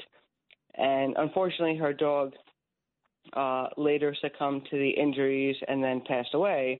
So, I can understand, like, in her situation, like, this is her normal routine. She walks her dog in the park in the morning, and then this happened. And when she initially reported it, it's like I think it was taken very lightly by the police department, and that was her reaction as well, that she was going above and beyond, like, more than what a normal citizen would do. There was even other people who had seen this individual as well. So, having dealt with a lot of these animal situations, when you report something to the NYPD, that's their responsibility, they're tasked with enforcing animal abuse issues. Now, this was even beyond that because this person had attacked her as well. But this is like an ancillary issue. Oh, I'm reporting on this. So there was multiple individuals who had tried to assist the, local authorities in terms of, oh, we've seen this man, because NYPD had put flyers up in the park, and there was no response given. And they actually wound up closing the case a couple weeks ago And for no reason, given that there was such a public outreach of so many people who had seen this individual. So again, like it was being looked at as you're trying to find this culprit of this attack against this woman and her dog. But it became a very different type of issue. All of these people who were reaching out and spending their time to try and apprehend this individual, and that includes trying to get the help for this person who clearly needs it, they were being shut down every way that they turned. So when this was finally dropped by the NYPD, we closed the case, I think this woman, who went through this was really traumatized, right? Because not only was she attacked, it's that, normal situation, right? Like, your animals, your pets, they're your friends, they're your family, they calm you down. Her dog had, been a victim of this crime as well, so she was really doubly traumatized. And I think this is really what led to the most recent thing. So since every public avenue has been shut down for her, even the local officials, we don't want to apprehend this guy. Like, they're really looking out for him as opposed to saying, he's a danger to himself and others. So she saw him, and the last straw was when she saw him about 2 days ago, she called 911. Okay, I'm here. I see him. I have visual contact. She was waiting for over 40 minutes. The NYPD did not show up to, apprehend him. And then what she did was, she's following the guy because I guess she's assuming that, they'll call her back and she can say, I'm here. He went there. And so she's following him. And after a little bit, then the guy winds up coming after her and attacking her again. So I think this woman is just completely, she has no recourse. I think, and that's really sad. That's sad. She was attacked, her dog was attacked and died, and she's doing everything. And other people, for people to go out of their way to try and apprehend this person to make sure that he doesn't continue to traumatize people who visit the park, it's really sad that they're dropping the ball on this individual who needs some help. It is incredible to me. There have been more articles in major publications about the heroism of Moose, the Irish Terrier, than I've ever seen before. Just as an example, this weekend alone. Front page, New York Post. Front page, Daily News. Metro section, Times. Harry Siegel, another op-ed piece that he wrote. He wrote one last week in the Sunday paper. All about this situation. You would think this is an embarrassment to City Hall because now she's blaming the mayor. She's, like everybody else, as a victim of crime, is saying, Mr. Mayor, what are you doing, Eric Adams? You know what? And I think the other level of this, too, is a lot of these crimes that are now being reported on where people they're bringing their camera up so they can video record it. That's great. To some extent, there's video footage. It doesn't matter if these people don't get locked up. But the point is no one's willing to step in. You have these, individuals where their pets, this really is the whole point, is these pets are standing their ground to protect their owners. That should be given such a level of deference, and it's being ignored. It's they gave their lives to protect their owners. They're better than most people walking throughout the city. They're willing to give their lives. Like I said, it's really surprising that there's no attention being paid to this. It is absolutely incredible. This is what I'd like to do on behalf of Moose and all hero dogs. Remember, we also last week talked about Bailey, a dog that was raised by a 91-year-old iconic civil rights hero in Boston who lives in Roxbury, 91 years old, well-renowned. Everyone acknowledges that she helped break the racist bend that existed in Boston for many years. She's walking her dog in Roxbury Park, and this young thug comes up behind her, tries to rape her. She fights him off. She kicks him in his three-piece set. He pulls out a knife. He stabs her, Nancy, 5 times. He tries to kill her. And her dog Bailey stood his ground and attacked him. and caused him to bleed, and he ran away. I don't believe he's been arrested yet. Here's another case of a hero dog standing his ground to defend the defenseless. I mean, and when you think about the level of stories that relate to this, and this is exactly what the dogs will do for their owners, like that level of commitment to them.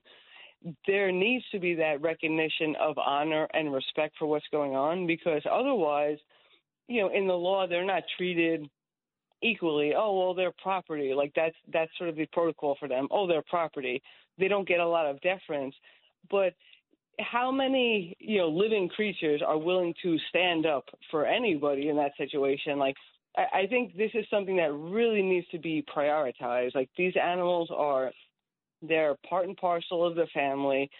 They're the best protectors in the family you can imagine, because they're willing to just jump in whenever. I mean, there's a reason why people do feel comfortable when they walk their dogs outside, because they know their dogs will protect them. They're not going to run away. So, I mean, you have to respect that fact and respect the fact that these are part of people's families. I mean, again, this woman whose dog was, injured and then ultimately died from the injuries in Prospect Park. I mean, imagine this. Like, you move to the neighborhood because you really want to frequent the park. It's a beautiful place. You have a dog. It's a great place to have the dog.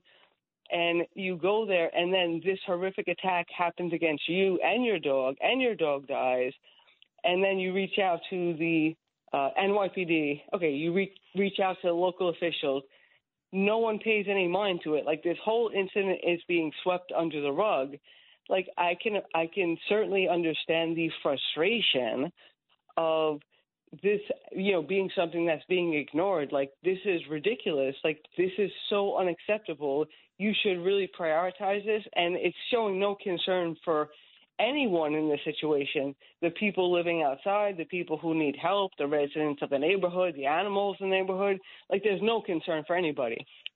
I must tell you that we have done our part. Our guardian angels are patrolling the northern part of Prospect Park in the mornings from 6 to 11, knowing that that's the time where a lot of the working women are usually walking their dogs before they have to go to work or take care of their children or attend to other chores.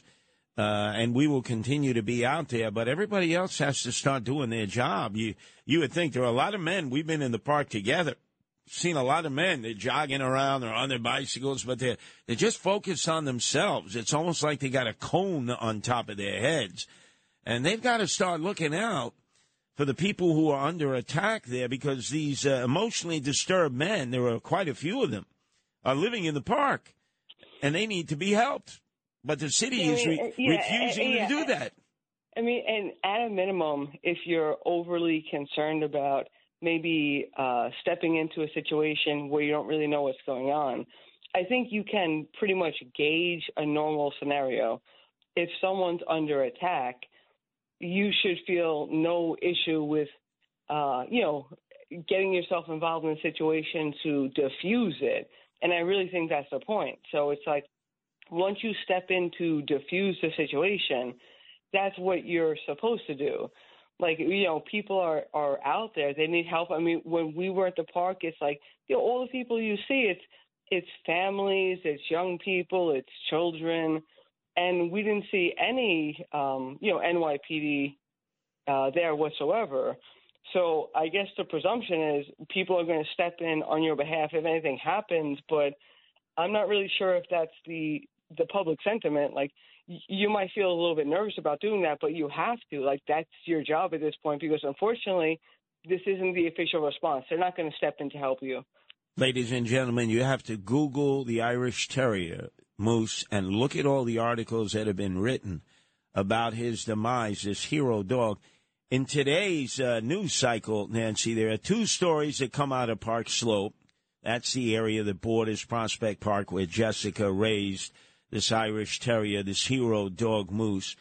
There's that story, the continuation of her trials and tribulations. You can't get justice for Moose. And she is also under attack. But then the other story they had was of Bill de Blasio walking around 7th Avenue. I showed you the block he lived on the last week when we were there. And he's now dyed his hair brown, and that's like a big story. Oh, he's no longer silver-haired Bill de Blasio. He's a Clairol brunette. I did see that story.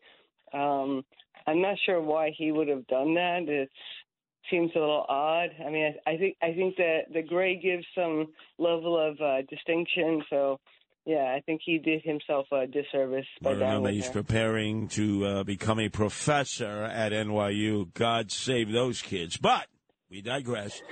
I am going to suggest, I'm going to go to the Parks Department because their office is right there. It's an excellent, excellent Parks Department building. It's over 100 years old. It used to be a mansion there.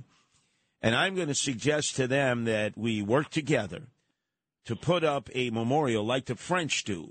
The French put up memorials to their hero dogs all over France. When I was in Paris in the outer suburbs, right near these, they call them block houses. They're like projects. We would call them projects, flats, block flats, they refer to them.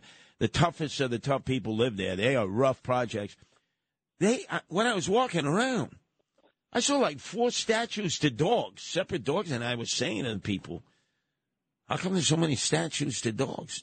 They said, well, these are dogs who either rescued people who were stuck in a fire, heroically prevented a robbery or a beating, and many of them lost their lives in the process. And the French honor these hero dogs with statues in the parks and in the squares. Yeah. We don't really do that here. Yeah, I mean, and again, in this situation, what's obviously the element of the story that has really taken off is the fact that the dog succumbed to the injuries, and so it's really looking at that sort of element. But the reality is the woman, that's her pet, that's her friend, that's like she was attacked in the park equally. She survived the injuries. The dog didn't. But so in her situation, she's being traumatized now because of what she went through. And then her dog was traumatized, and the dog succumbed to the injuries. So it's like she has very little support system. And like I said, that the dog would be normally like the comfort zone for her. So it's just, again, it's very sort of sad. Like, I can see why she's taking that. I mean, the story where she just recently, on Friday, called, oh, I see this guy, he's here. Part of the problem, too, is, someone's going through a really traumatizing situation. Clearly, they were attacked, their pet was attacked, their friend died, and if the police are not going to do anything about it, which clearly is what's going on because they're not doing anything about it, in spite of multiple people having sightings, going out, willing to spend their time. I'm here. I see this person. You're giving this woman the runaround. So you're sort of minimizing the whole situation of what just happened to her. So if you're really not going to address this situation, if your official response is, well, even if we get this guy, nothing's going to happen. I mean, she's a big girl. I'm sure she can handle that reality. You should just say that. You're not. You're sort of playing these games like, oh, call me. Oh, when you call me, we'll show up. Okay, well now we're going to wait here half an hour. Oh, no. It's like, no, now you have to follow the person into the park. This is mind-boggling. She is in the paper today screaming at the mayor. A lot of people screaming at the mayor. Of course. Like, he's going to regret claiming he was the law and order mayor. She's screaming at the mayor, your cops won't even follow up. This guy attacked me a second time, tried to kill me. And your city councilwoman here tells all the people, don't call 911, don't get involved, don't help the women who are walking their dogs. This is crazy. I will promise all of our listeners that we will organize a committee, as you know, it's a bureaucracy when you deal with the Parks Department, to erect on the site of the attack where Moose was killed by this emotionally disturbed man with wearing dreadlocks and carrying a staff, And there are pictures of him posted in the park now, and still, people see him every day, and they're not calling the cops. They've been told, don't call the police, don't rat him out. We will continue to patrol that area, and if we see him, we're definitely we're bringing him to the police. But more importantly, we've got to get a memorial up to Moose. I mean, this dog was heroic. He stood his ground on behalf of Jessica, who raised him from a little puppy. Anyway, our number is 1-800-848-9222. We'll keep you informed. If you'd like more information about Moose, you Google Moose. Boy, there's like so many articles. Or you go to Facebook at Curtis Sliwa, Facebook at Curtis Sliwa, and you will see exactly what our contribution to the effort is, because others are doing nothing, sadly, doing nothing. Now, the other big story, this was amazing. There was a gathering at the Washington Square Arch. One of the biggest rallies I have ever seen. And you remember I was right in the middle of those Black Lives Matter rallies, Antifa rallies that led into riots and shootings and lootings, but they would always start in Washington Square Park. They had it filled. But the other day, there was a gathering in Washington Square Park that filled up half the park. It was a huge, huge rally. And it was under the banner of Birds Aren't Real? What the hell is this? Okay, so this is, let's see, how would I classify this? Like a movement, an interest. So it started with an individual, like a young guy in college, and he was seeing a lot of these protests that were going on, obviously throughout the United States, but in his neighborhood in Arkansas. And I think he was visiting like a friend in Memphis, and, all these like protests going on. Now, I mean, in New York City, I'm sure like anyone who's been in New York City, when you see any sort of event going on, there's always like these counter protest events happening as well. So that's sort of where this thing came from, to try and de-escalate some of the high energy that happens when any of these events happen, where you might have like a counter protest going on. So this individual is saying now. So I mean, again, he's a young guy. He's trying to. He's just starting out. He's criticizing pigeons. He says every time a flock of birds circle Washington Square Park, we should boo. We should not let the birds settle in Washington Square Park. Now, remember, Washington Square Park is right in the flight pattern of birds that are migrating south for the winter. They fly over that area of Manhattan and the West Village, and they stop there in the trees. Sometimes it's like a layover, you would have a layover at an airport and then catch a connecting flight the next day. They stop in the trees, and then once it's dawn the next day, they resume the migration, whether they're going down to Florida or the Keys, Key West or Louisiana, the Bayou in Mississippi. And so this is part of their pattern. And he's basically saying that people should gather there and disrupt the flight patterns and especially chase out the pigeons. Yeah, I'm definitely a little concerned about the signage that appears at these events, because there's a lot of anti-pigeon visuals in these events. So if you're not aware about what's going on, it might actually turn people against the pigeons. So I'm not on board with that. So, yeah. Nancy, they had 5,000 people with all kinds of signs saying no pigeons here in Washington Square Park. As you saw the other day, you posted a picture of me. I was feeding the pigeons before I came to WABC Saturday to do the show Left versus Right with Anthony Weiner at 3. Had to be at least 150 pigeons following me. The only place they won't follow me is in the subways. It's even too dangerous for the pigeons. And actually, it's like the only place I saw someone who was able to hand feed pigeons a couple years ago was in Washington Square Park. So, and now in all these public parks, they're trying to make it easier for, I guess, their cost, their cleanup. So they put down like turf, like artificial grass. They're actually taking real grass away from public parks. So there's another reason why pigeons might be a little, discombobulated. God. I mean, look at this. Bad news from NYU. First, the students are protesting pigeons in Washington Square Park. Then we find out that Bill de Blasio is going to be a professor there on January 1st and ruin With brown hair. Right, an entire generation of students at NYU. And parents end up spending like $100,000. You know, for Frank Morano, his mother, Stephanie, had to work 2 jobs. His father, Carmine, had to work 2 jobs so that this guy could graduate and be officially called an NYU violet.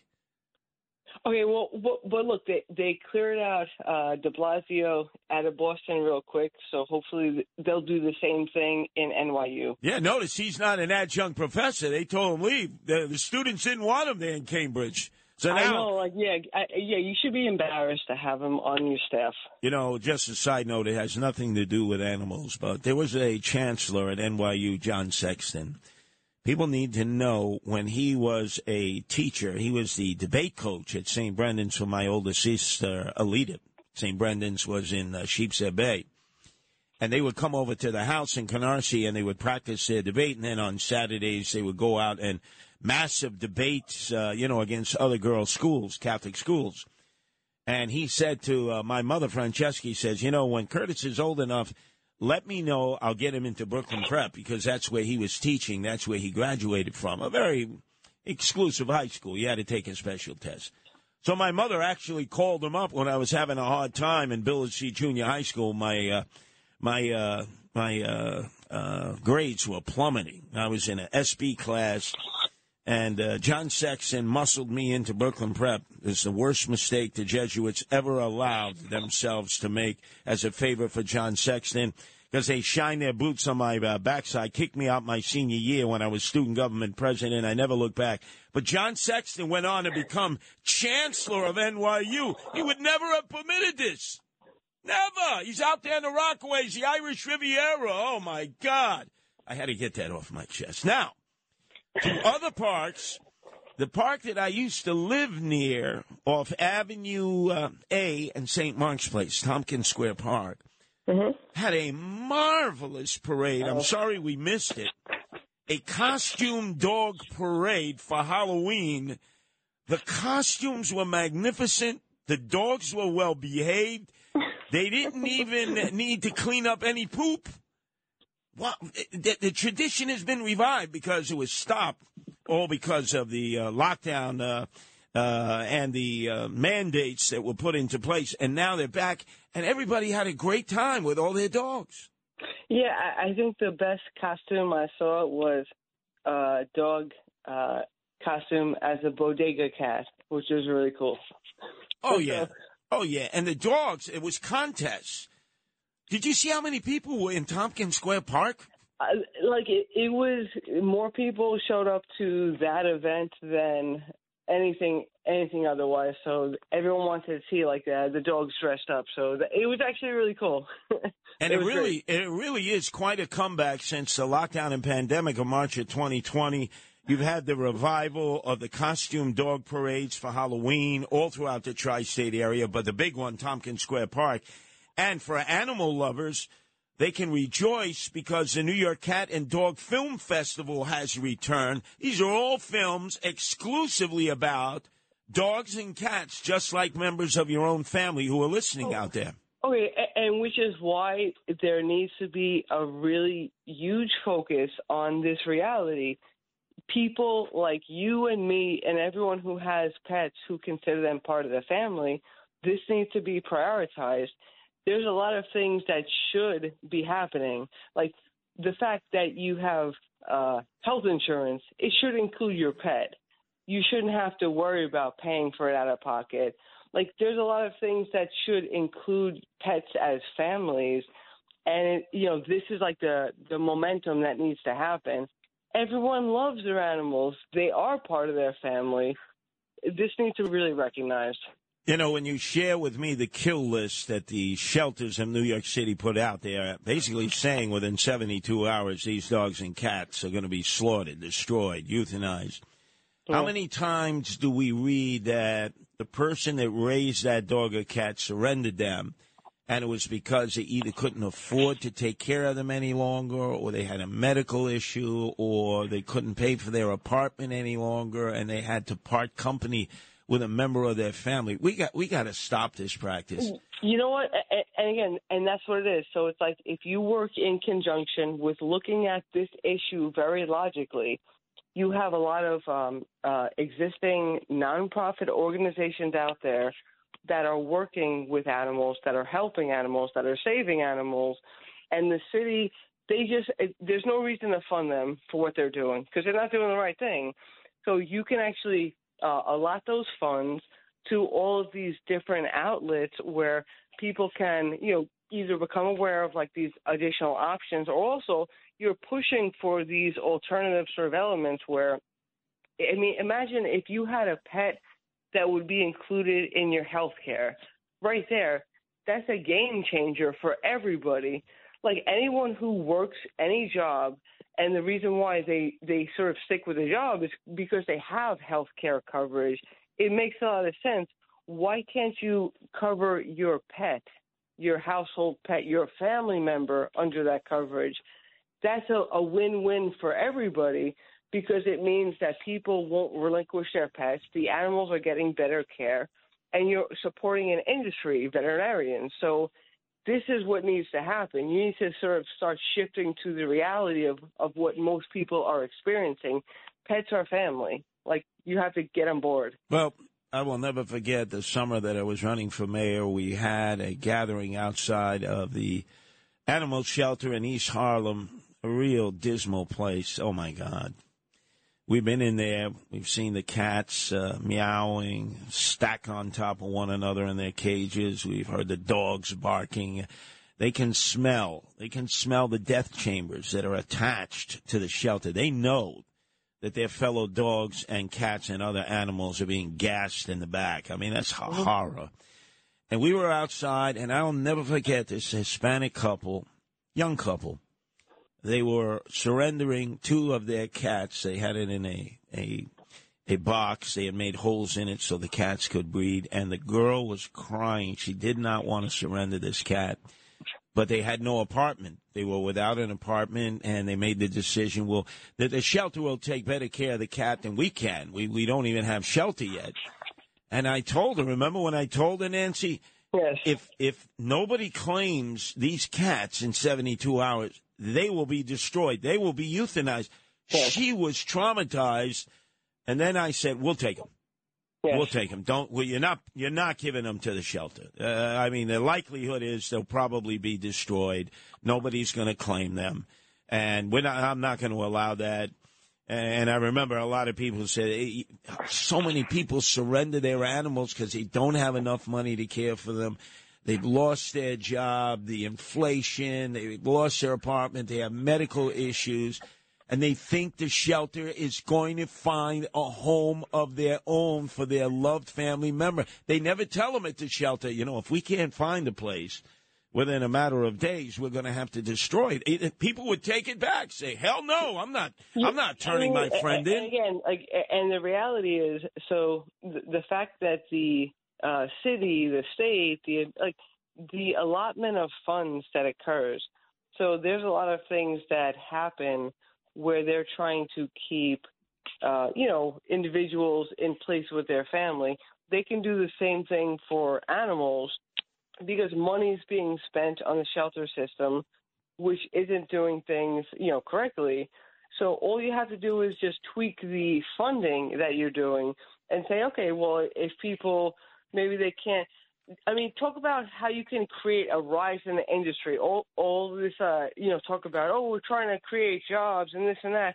One of the biggest jobs that should be created in New York City, and I'm sure in every city across the United States, is veterinarians.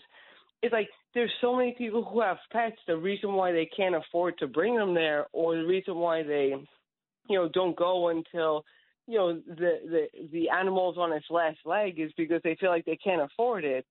That should change very quickly, and it could change very quickly if it was prioritized by any of these officials. It's not. Like, talk about an industry that should be bolstering. So many people have animals. They're their family. They spend money on them. They're falling into this like little abyss of nowhere.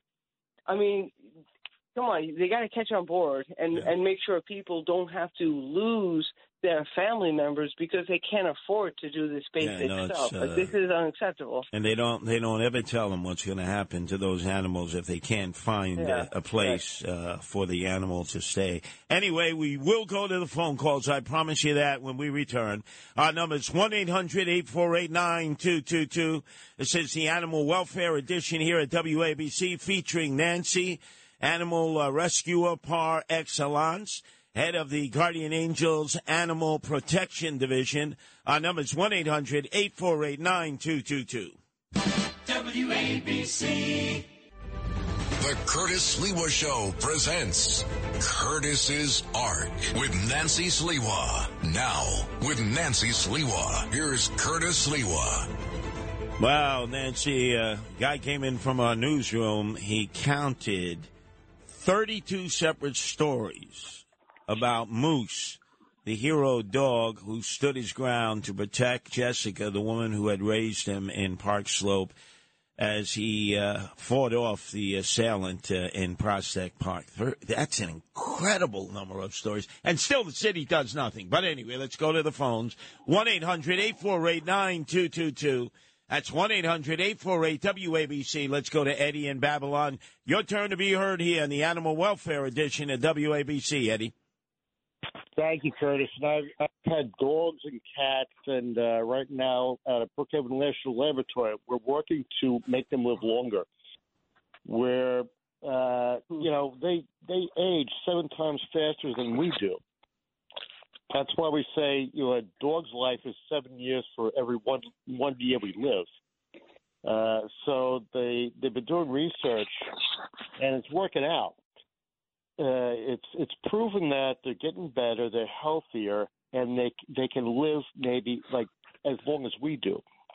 Wow, now that's a big jump because I tend to see that cats maybe will live to about 16, dogs maybe 20. How much longer do you think potentially they can live through these efforts that are being taken? Well, we're talking that dogs in research, and what in medicine we do research on dogs because dogs have the same physiology as we do. The only thing they don't get is cardiovascular disease, but everything dogs are. They have almost the same DNA and everything that we do. So if we can slow down the aging process, maybe through antioxidants, through changing, something that's going on in their body, we can have a dog for our whole life. It's like people that have a parrot.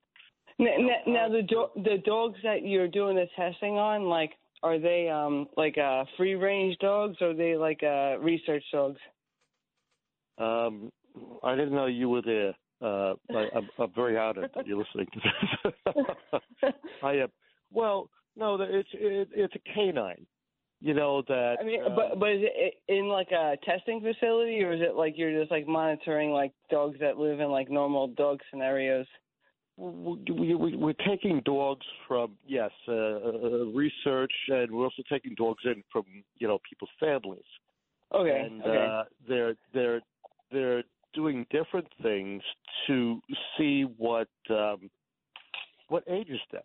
Okay. I think a lot of it is what we call oxidation. In people, antioxidants make you healthier. You look at I don't know what Joe Piscopo talks about age factor or something. I don't know what it is, but it's got things in it that protects your cells and makes them live longer.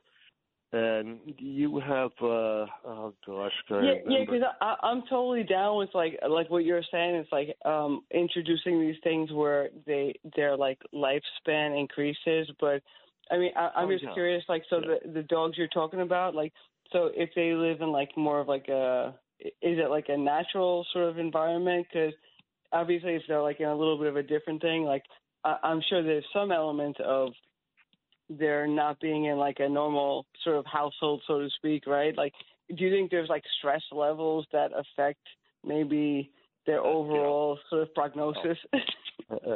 Absolute dogs are human, you know. In fact, I know, right? my friends next door. I have a fence, and I broke the picket. I put a hinge on it so that Bella can. She barks in the morning, so that she pick it up, and she barks until I get there, and she licks me, and sometimes I give her some liverwurst, and I pet her. But dogs are, and they go away, and they come back and they say Bella missed her humans. Yeah. So dogs like us, I say they have the same physiology. But for some reason, they age 7 times faster than we do. So it's something in their physiology. I would think, Eddie, it might be the rapid rate of their heartbeat. Remember, when you've ever touched a dog, it seems their heart is beating much faster than a human's. You can feel it. You can feel it in their ribs, right? Right. So I would think because it's pounding. Right. It's pounding. working so hard that might lead to quicker deterioration. I don't know. I haven't studied this, but I will tell you one thing about Joe Piscopo. You mentioned our colleague who is on Sunday nights, 6 to 8. Relief factor. Well, it's more than that. A lot of people don't realize in the 90s now, he was at the top of his career, Saturday Night Live with Eddie Murphy. I love those skits. But he was diagnosed with thyroid cancer. Untreatable thyroid cancer. He thought that was it. They were all telling him it's over. And he made up his mind to completely change his lifestyle. Every piece of food that he ate, he was now thinking, what can I do to make my body healthier? He was in the gym, the water he drank, the way he moved way out into the country. He no longer lived in the city. He lives way out there in New Jersey. And he had a tremendous recovery. You saw Jared Kushner, the son-in-law of Donald Trump, had 2 operations for thyroid cancer already. Joe was able to recover by natural, holistic measures because he basically said, it's either that or I die. Yeah. That's incredible. So he needs to be credited. Boy, let's face it, he was a party animal. Him and Eddie Murphy, forget it, till the break of dawn. Eric Adams would have a tough time, the swagger man, competing with them till the break of dawn. And as Joe told me, he goes, no, an immediate change. It was either I change my whole way of life, what I eat, I breathe, I'm moving out to the country, I'm going to have a wholesome lifestyle, or I knew I was going to die. I knew I was going to die. I totally agree with that. It's like once you start focusing on what you intake into your body, that's how quickly everything changes. You just have to you're the guardian to everything that comes into your body. So it really is that. Like, you focus on it, you make sure you don't bring anything negative in. You really can get in control. It's like, so kudos to him. Yeah, well, that story needs to be told more and more, as you saw. Absolutely, yeah, 100%. With the death of our colleague, Bernard McGurk. In fact, just as a reminder, I know Nancy will be joining me 10 o'clock in the morning on Wednesday at St. Patrick's Cathedral. The Cardinal has declared that morning from about 10 to 12 will be there to commemorate Bernard McGurk. There'll be family, friends, radio listeners galore. You go to WABCRadio.com at the very top. You just RSVP because obviously they have to cordon off seats there because they have so many people, tourists and others, who are coming into the cathedral. Very special day in honor of Bernard McGurk this Wednesday. Boy, that was a big loss. He didn't get tested in time. He didn't get his PSA. It's a simple blood test, ladies and gentlemen. Sometimes the men in your life, any of them who are 40-plus, it's a simple prick of the finger, a blood test that will let you know if they have to go for any further testing. Should be done once a year, starting at the age of 40. The tougher the guy is, the less likely they are to be tested. Bernie was as tough as they get. I waited too long. Rudy Giuliani waited too long, and we paid the price for that. And there are men out there right now who have never been tested. It could be percolating in their prostate as we speak. Force them, nag them, drag them. Simple blood test, prick of the finger. They smear it on a little glass, and they test it out. Let Bernard McGurk's untimely death at 61 not be in vain. Let's go, if we can. Robert calling from Suffolk.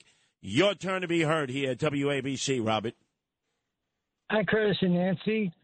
I heard on the radio about Ryder, so I don't know if you heard what I can update you with. Okay. Did you? Yes? No? Yes. No. Yeah. Ryder passed away. Yeah, he was staying at Maple Farms. I believe that's in New Jersey. Okay. And he did not do well.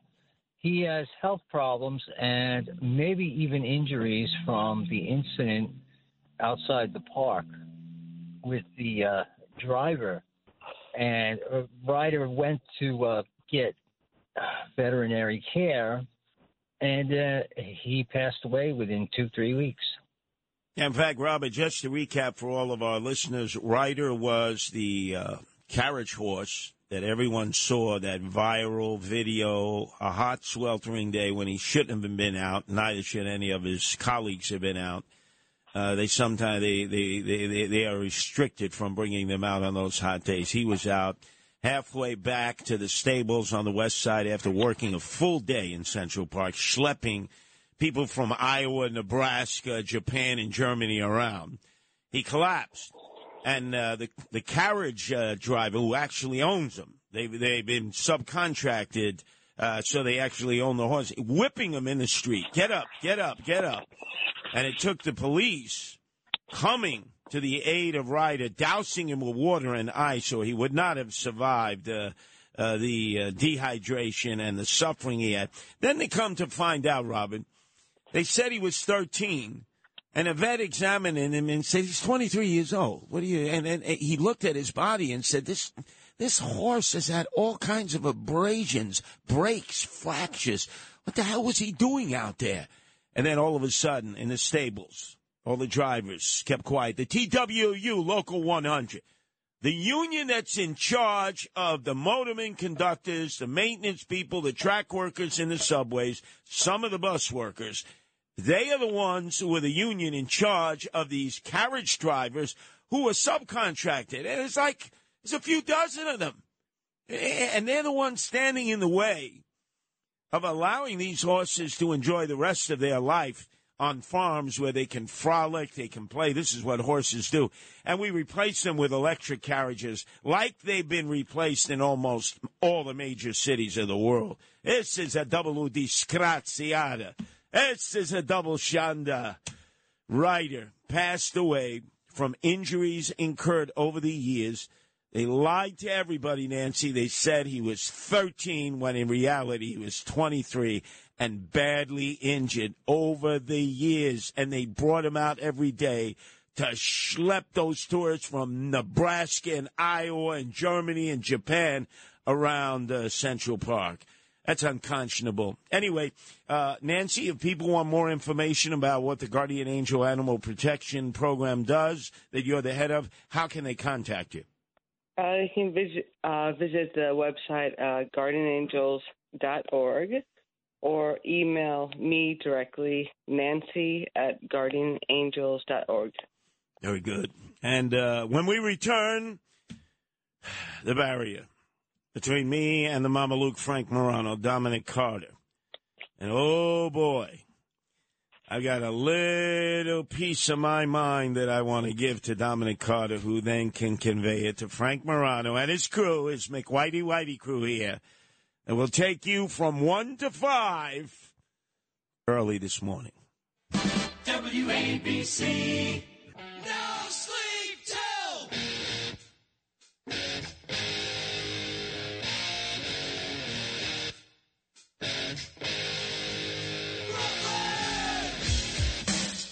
All right, Dominic Carter.